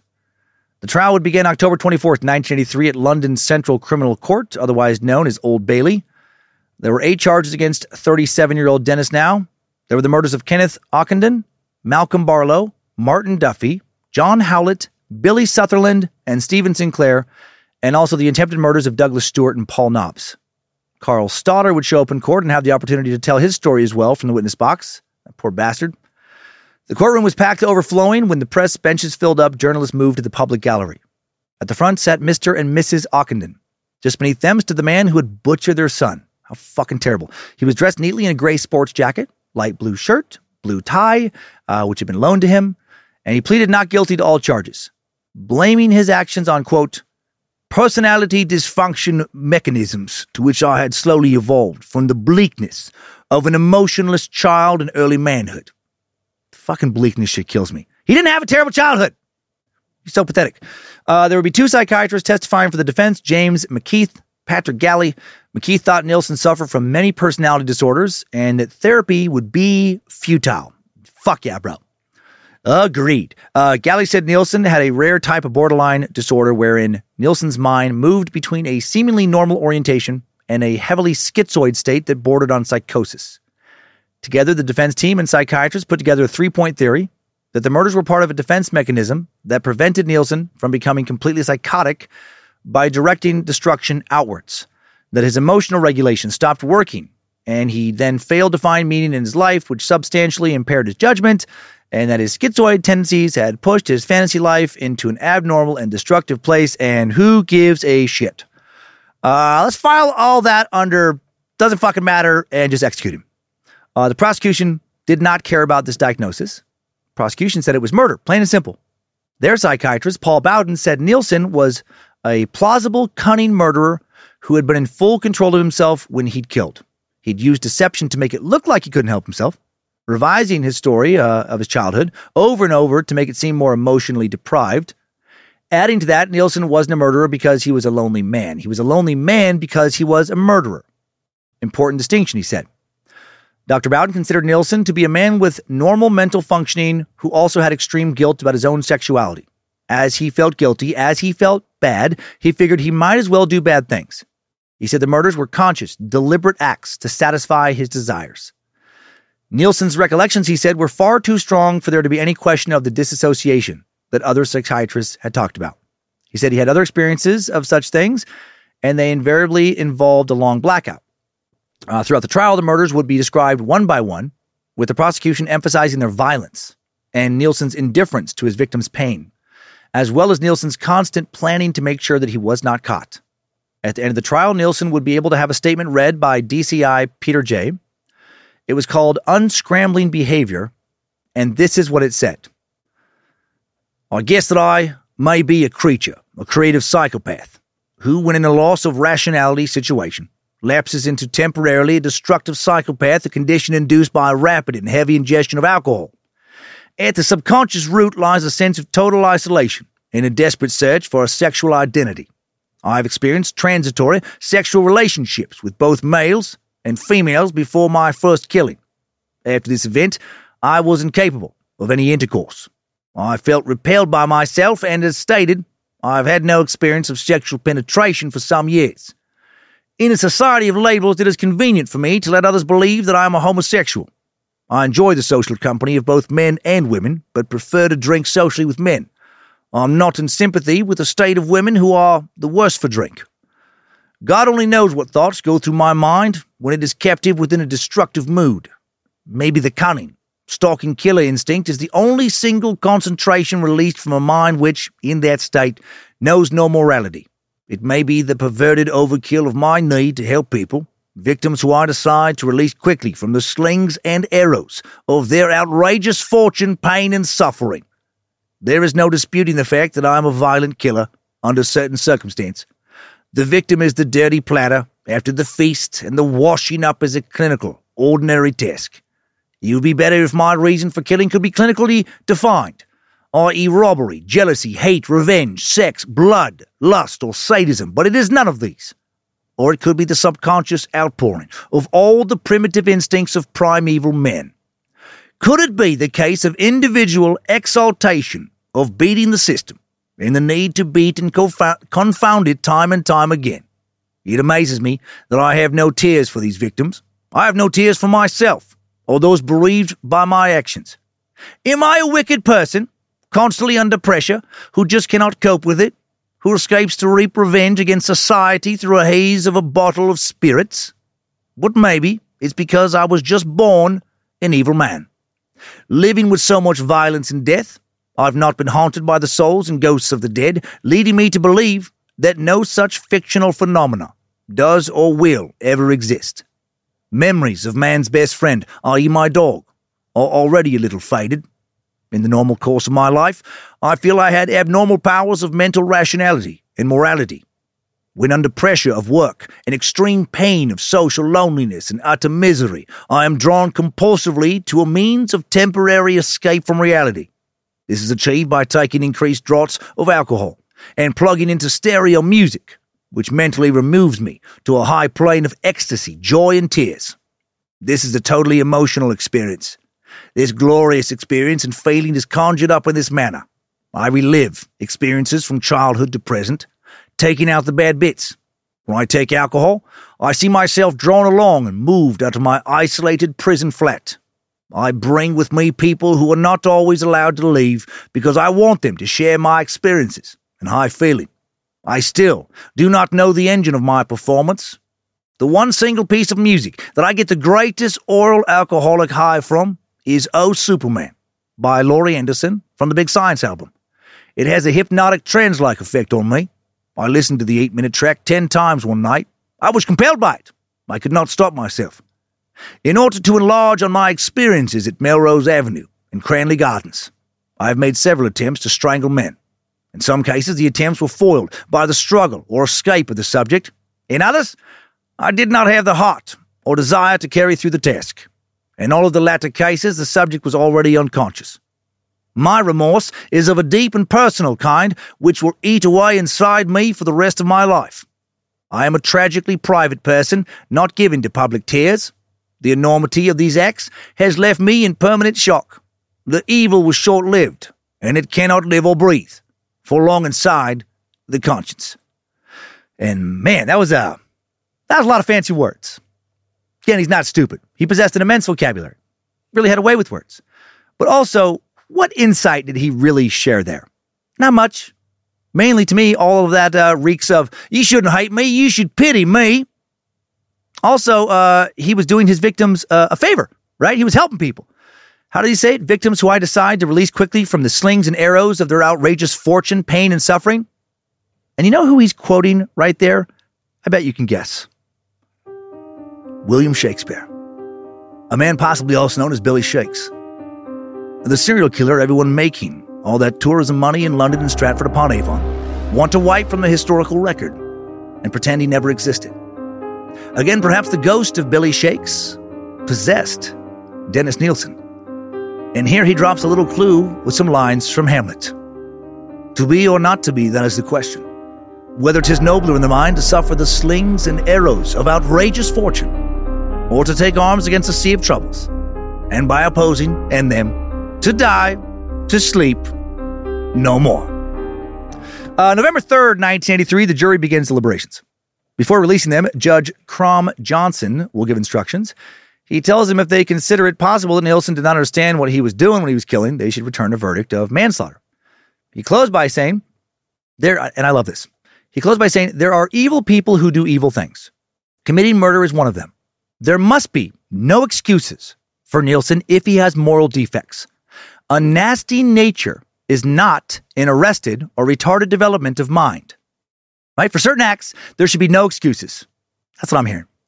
There can be pity, but not leniency in any legal sense. Right? You're endangering the public at large when you get soft with violent criminals with some crimes, mentally ill, not mentally ill. It doesn't fucking matter to me. Right? They've shown that their mind is capable of going to places that allow them to kill and kill and kill again, and why risk letting their mind ever go there again? Why should their rights come before the safety of potential future victims? Get them treatment, sure, but also never let them out. Initially, the jury was unable to agree on whether there might be something wrong enough with Nilsen's brain to mitigate any actions. The next day, however, a majority verdict is accepted guilty. Sentenced to life imprisonment with a chance for parole after 25 years per British sentencing laws at that time. The evening following his life sentencing with a minimum of 25 years to serve, Dennis Nilsen is in the hospital wing of Wormwood Scrubs prison and appears utterly despondent. One of the orderlies let him watch TV, and he later wrote in A History of a Drowning Boy that he sat blankly in front of it, considering his position, saying, the world that I looked at on the TV was not the world that I had known before. Everything had changed drastically, and I now felt like a ghost looking at an alien world of flesh and blood people. With an endless sentence ahead of me, I felt that I had been expelled from society forevermore. Yeah, that's exactly what happened to you, motherfucker, and for good reason. Settling into his new life in prison was difficult, he said. He was immediately designated a Category A prisoner, highest security level. His single cell measured approximately 6 feet by 8 feet. Inside the cold walls were an iron frame bed and a desk. Prisoners used buckets and bowls to relieve themselves. Nilsen's prison uniform was plain gray, like the bare painted walls. Many inmates considered him a nonce, slang for a sex criminal, and felt free to give him as hard of a time as they liked. In December of 1983, Nilsen was cut on the face and chest with a razor by an inmate named Albert Moffat, resulting in injuries that required 89 stitches. Good. Afterwards, he was briefly transferred to HMP Parkhurst before being transferred to HMP Wakefield, where he would remain until 1990. 1991, transferred to a vulnerable prisoner unit at HMP Full Sutton due to concerns for his safety. He would remain there until 1993 when he was transferred to HMP Whitemore, again as a Category A prisoner with increased segregation from other inmates. News from inside the facility suggested that he continued to be unpopular. Stories leaked to the newspapers suggested that Nilsen's intellectual pretensions made him seem arrogant. Yeah, because he was. One of the first headlines regarding this read, "Jail men hate Nilsen the bragger." Nilsen cut that out and put it in a folder. Subsequently, the narcissist would keep scrapbooks of every mention of him in the press, along with comments about inaccuracies and what he considered to be the outrageous monsterization of him. Curiously, he would never file an appeal, something that was made even more permanent when Home Secretary Michael Howard placed a whole life tariff on Nilsen in December of 1994. This ruling ensured that he would never be released from prison, a punishment that he accepted. But there were other things about prison he did not accept. He would spend much of the following years petitioning based on his so-called rights to have things like access to gay pinup magazines and his uncompleted manuscript published, which the European Court of Human Rights found in 2010 had, quote, nothing in the public interest, and featured lurid and pornographic passages that sought to justify his conduct and denigrate people he disliked. And, he complained about other things Nilsen thought he was owed. He was particularly annoyed by a book written about him called Killing for Company, written by that guy Brian Masters, the guy who interviewed Nilsen, who Nilsen thought of for a while as a friend. But when the book came out in 1995, Nilsen disavowed him, set about writing and trying to publish his own narrative. He would claim freedom of expression to publish his book, History of a Drowning Boy. When it was reported in the newspapers, an author named Russ Coffey wrote to Nilsen to see the manuscript. Based on the manuscript and interviews with Nilsen, Coffey would eventually publish what was our main source today. Dennis Nilsen, Conversations with Britain's Most Evil Serial Killer. In December of 2010, Nilsen's mother, Betty Scott White, formerly known as, dies. May 10th, 2018, Nilsen was taken from HMP Full Sutton to York Hospital after complaining of severe stomach pains. He was found to have a ruptured abdominal aortic aneurysm, which was repaired, although he subsequently suffered a blood clot as a complication of surgery and then died May 12th, 2 days later, at the age of 72. Subsequent post-mortem examination revealed that the immediate cause of Nilsen's death was a gorilla's paw. Stuffed gorilla's paw got stuck in his fucking anal cavity. Caused a lot of problems. No, pulmonary embolism and retroperitoneal hemorrhage. Sorry, that was a trickier one than I thought. Nilsen's body was now bathed and shaven. His corpse was taken to the warden's office, where the warden would watch TV with it for weeks. Also sometimes snuggle up with it, take naps. Sometimes the warden would squeeze Dennis's balls and wank off on him. It's what Dennis would have wanted. No, he was cremated. This service was held with only 5 mourners present, including 3 prison officers and the individual with whom Nilsen had corresponded with in prison for a little while towards the end. No family members present at the service. Ashes later handed to his family, and I hope they flushed them down the toilet just like he did to many of his victims. May 1st, 2021, History of a Drowning Boy, published by Red Door Press. When he died, the manuscript had been given to a, quote, friend, Mark Austin, who set about getting it published. Currently has almost 600 reviews. 4.5 out of 5 stars. Dude did know how to write. Piece of shit, but he did know how to write. Good job, soldier. You made it back. Barely.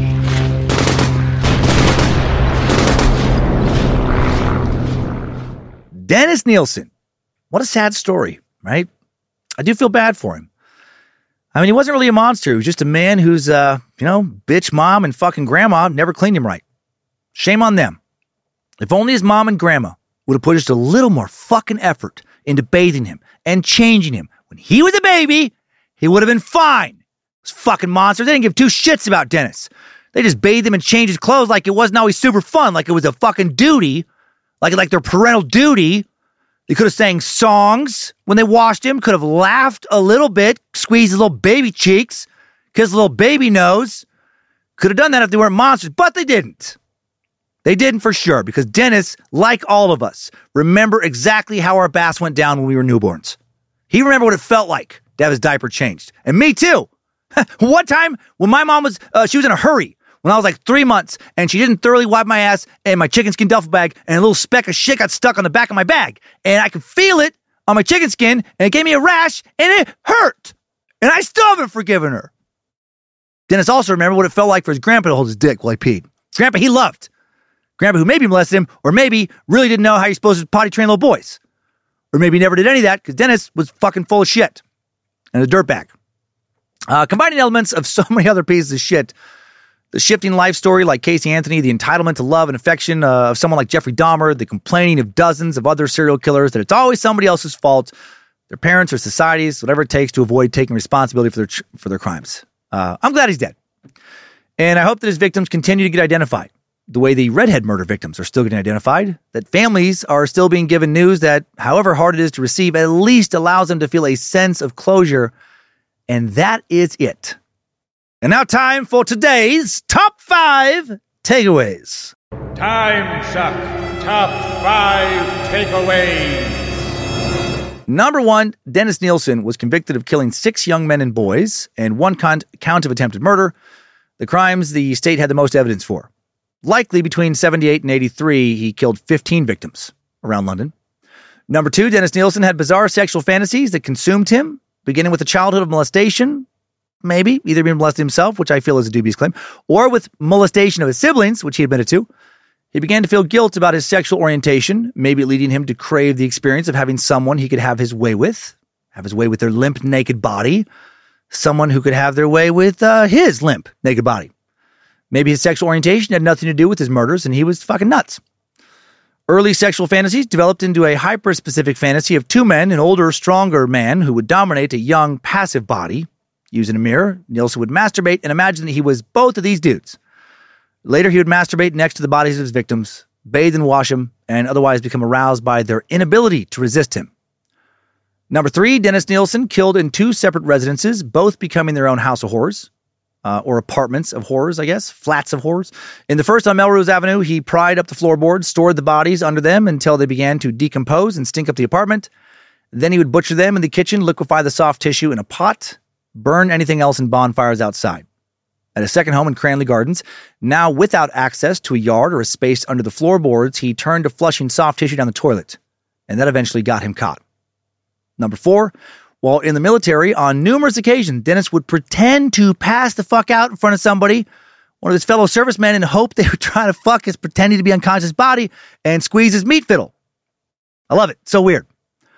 And number 5, new info. We mentioned up top that David Tennant, Doctor Who, recently played Dennis Nilsen in the 2023-part miniseries Des, and he nailed it.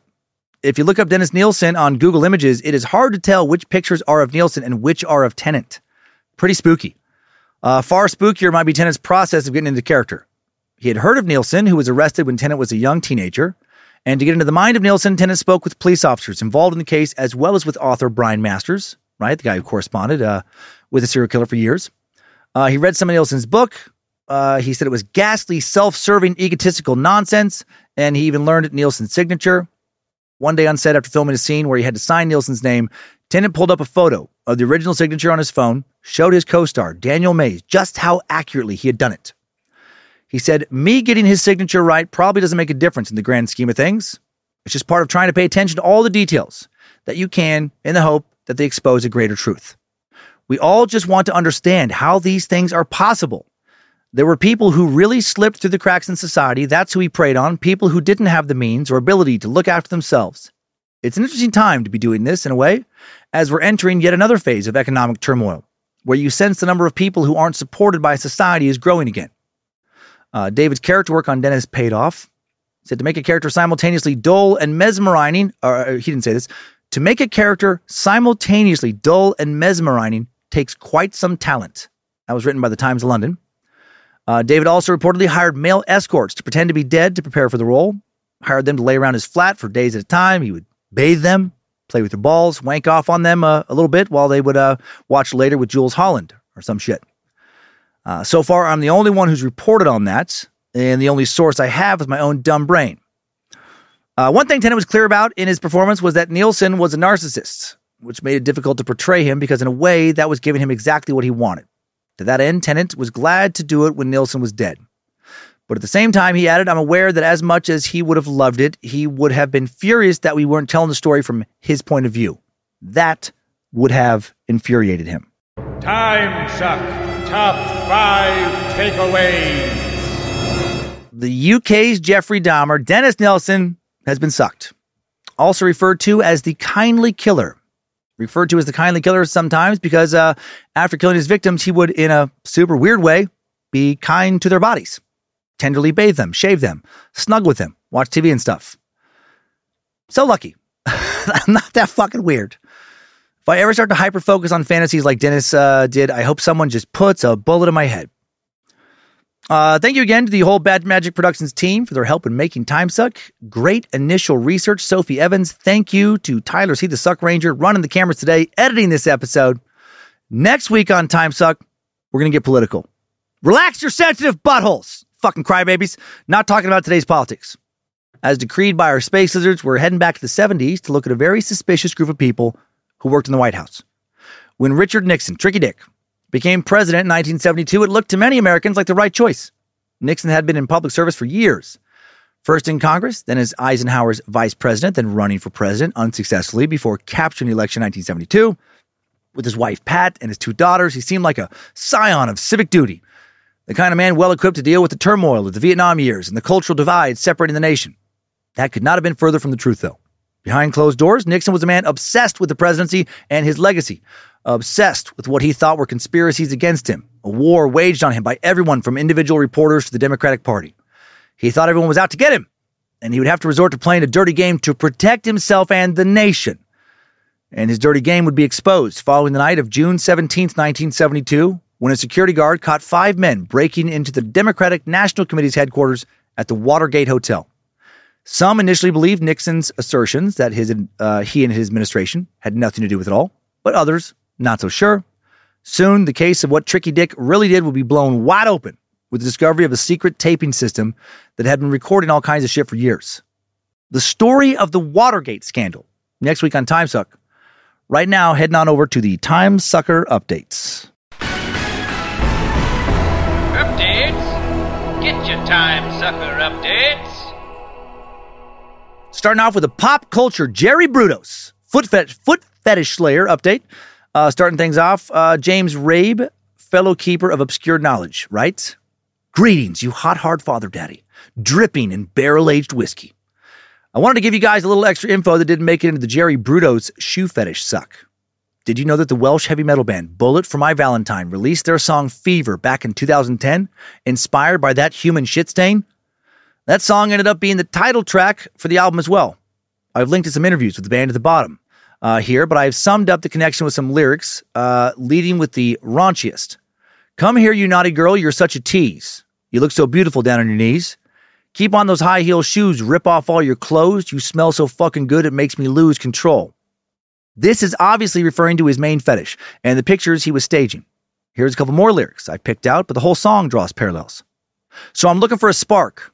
I've got a body to reignite. Don't worry, you won't get burned. So don't put up a fight." Here they're talking about what he had done to Linda Saley's body when he tried to use electricity to zombify her. You can even see the burn in the armpit area of the girl in the cover of the album. And here's the chorus.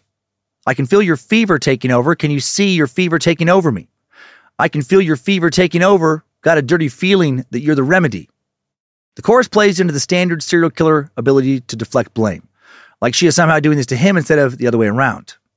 Overall, this is a great song, but also a great way to see into the sick and twisted mind of a serial killer. I can't seem to find any reference to this connection written about online anywhere, and that's probably because I made up the connection with this song inside my own fucked up noodle to get some retribution for the times you led me astray with your quackery. Sorry, not sorry, had to be done. Thanks for all the laughs and education over the years. It's been a blast to be on the journey with the whole Bad Magic crew. Thanks for what you do. Keep on sucking. James Rabe. No pronunciation guide will be given for my last name. Best of luck with that deceptive one. Is it really deceptive? Oh, it's like Raby? Well, thank you, James. You got me good enough where I wanted to also let you get others. You actually got me so good that I refused to believe you when you said you were lying, and I spent, I don't know, fucking 10 minutes just really desperately trying to find a connection between that song and Jerry Brudos. You made such a good case. I was like, maybe there is something there. Well played, Jedi. Now a Cummins Law message I hope makes you laugh as much as it did me. Sexual deviant, Tracy writes. Dear Dan, you no longer have my respect. You are no longer the Suckmaster, he who sucks high, or any of the cool names that people have bestowed upon thee. All because you finally got me, and Cummins Law is a fucking prick, and I can't believe it finally happened to me. I'm trying to play catch-up, and I'm listening to Suck 250, Fred and Rose West. And it's a time of day where lunch is pushing on through. Well, I work in construction, and the only restroom available to me is one of those porta-shitters. As I'm listening to the episode, my AirPods disconnect for some reason, right as you get to the part where you reflect back onto the truck stop killer. All of a sudden you hear, resistance is futile, slave. Accept submission to incubus. A sensory deprivation hood, electrified nipple clamps, mummification tape, and dildo drills. They are the only way to begin your torment. Await the sexual ascension and devastation only incubus can bring to a slave. I fumbled around in the porta-shitter trying desperately to get my phone out of my pocket in order to stop the app from playing. That being said, it was too late. A few of my coworkers were already waiting in line. They heard it all. I imagine that the sounds of my feet kicking while I was in mid-panic did not help my situation at that moment. I explained what I was listening to later to one of the guys, and we all got a good laugh. And now when someone has to use the bathroom, we communicate in the voice of Incubus.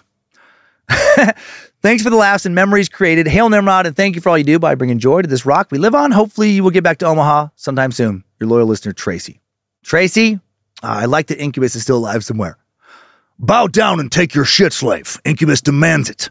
Only through scat play can you achieve true sexual ascension. I can't even say true sexual ascension. Been too long since I did Incubus. But truly glad that creepy-ass character from the Robert Ben Rhodes Truck Stop Killer Suck alive out there. Incubus is pleased, slave. And now a very nice blast from the past. From a very nice sack, Savannah, who writes, and this is from a long time ago, what she's referencing. Hi, Dan, I've been listening to your podcast for some time and just put together that you and I have had plenty of conversations already at the Crisis Residential Center in Spokane. I'm 99.99% sure you were working there when I was a teenager, trying to find my way out of an abusive home life. Was just writing to say I remember you. I appreciate the help I received. I've grown up to be a very happy and curious meat sack and a mother. I thought hearing from a kid you guys helped out years and years later might bring a smile to your face. Keep sucking. 3.5 out of 5 stars. Well, Savannah, you were right. Hearing from somebody over 20 years later does make me feel good. I just love the timing of this after that little BetterHelp segment. More returning to my old pre-comedy path. Life can be so funny. I do remember a teen named Savannah, not the most common name. That has to be you. I don't know if you know this, Savannah, but the CRC is still there. 201 West 6th Avenue in Spokane, bottom of South Hill. And I realize most people have no fucking idea what this place is. So to quote the YFA Connections website, and that is the organization that ran it when I worked there, still runs it, we provide a short-term residential youth program that offers shelter and mediation services for youth and families. The goal of services is to achieve reconciliation and for the youth to return to their parents and family. This place, CRC, still primarily serves 12 to 17-year-olds who've run away from home and/or are homeless or are experiencing conflict at home that could lead to running away or being homeless. And I was a low-level counselor there who worked to resolve conflicts between teens and families or worked with social workers to get teens placed outside of the home. And I will say, Savannah, working in the CRC burned me the fuck out. I was so young. I lacked so much perspective. And I left there really thinking that it was very likely that I just sucked at the job and did not help anybody. I was very unrealistic. At first, I thought I should be able to just, turn some kid's life around over the course of a 5-day stay with my compassionate wisdom. Then when I realized how deep the problems were with so many kids' families, I thought, there's no fucking way I can help anybody. Why am I even here? I can't change anyone's lives for the better, not in 5 days. Now that I'm older, maybe a little wiser, I realize that change often takes time. You got to give it time. The heart-to-hearts you have, with your kids, they might not sink in today, might not sink in next month, next year, but they might, mean everything. 10 years from now, they might be one riser in a long series of stairs, and those stairs might lead someone eventually into a much better life. And that better life might make countless other lives right? Better. The world, people's lives, not often changed in an instant, not often changed in 5 days. They're changed in a series of days, a series of instants that by themselves might not be noticeable, but all together over time, they mean fucking everything. I'm so glad I got to be one of those little moments in a sea of many moments for you, Savannah. And I'm glad you overcame so much to become such a wonderful meat sack. You did the hard work. I love hearing that you're a wonderful mother. Hail Nimrod. Hail you. You give cynical motherfuckers like me hope. And talk to you guys next week. Next time, suckers. I needed that. We all did.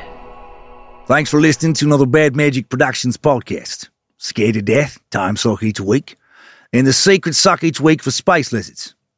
Please don't choke anyone out with a tie, then cuddle with them and wank on their hairless body later. But please do pretend to pass out in front of a friend that you hope buggers you. I find that endlessly amusing.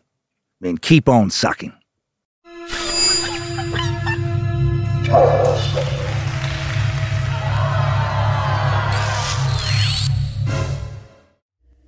Bad Magic Productions.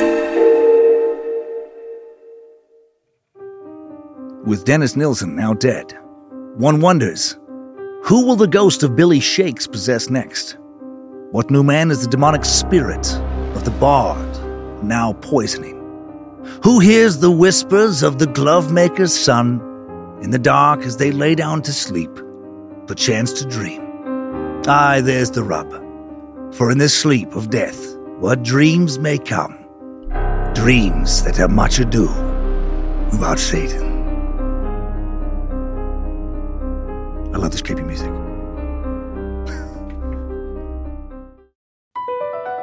BP added more than $70 billion to the U.S. economy in 2022.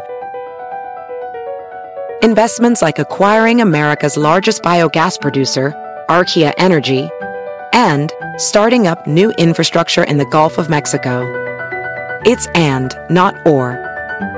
See what doing both means for energy nationwide at bp.com/investing in America.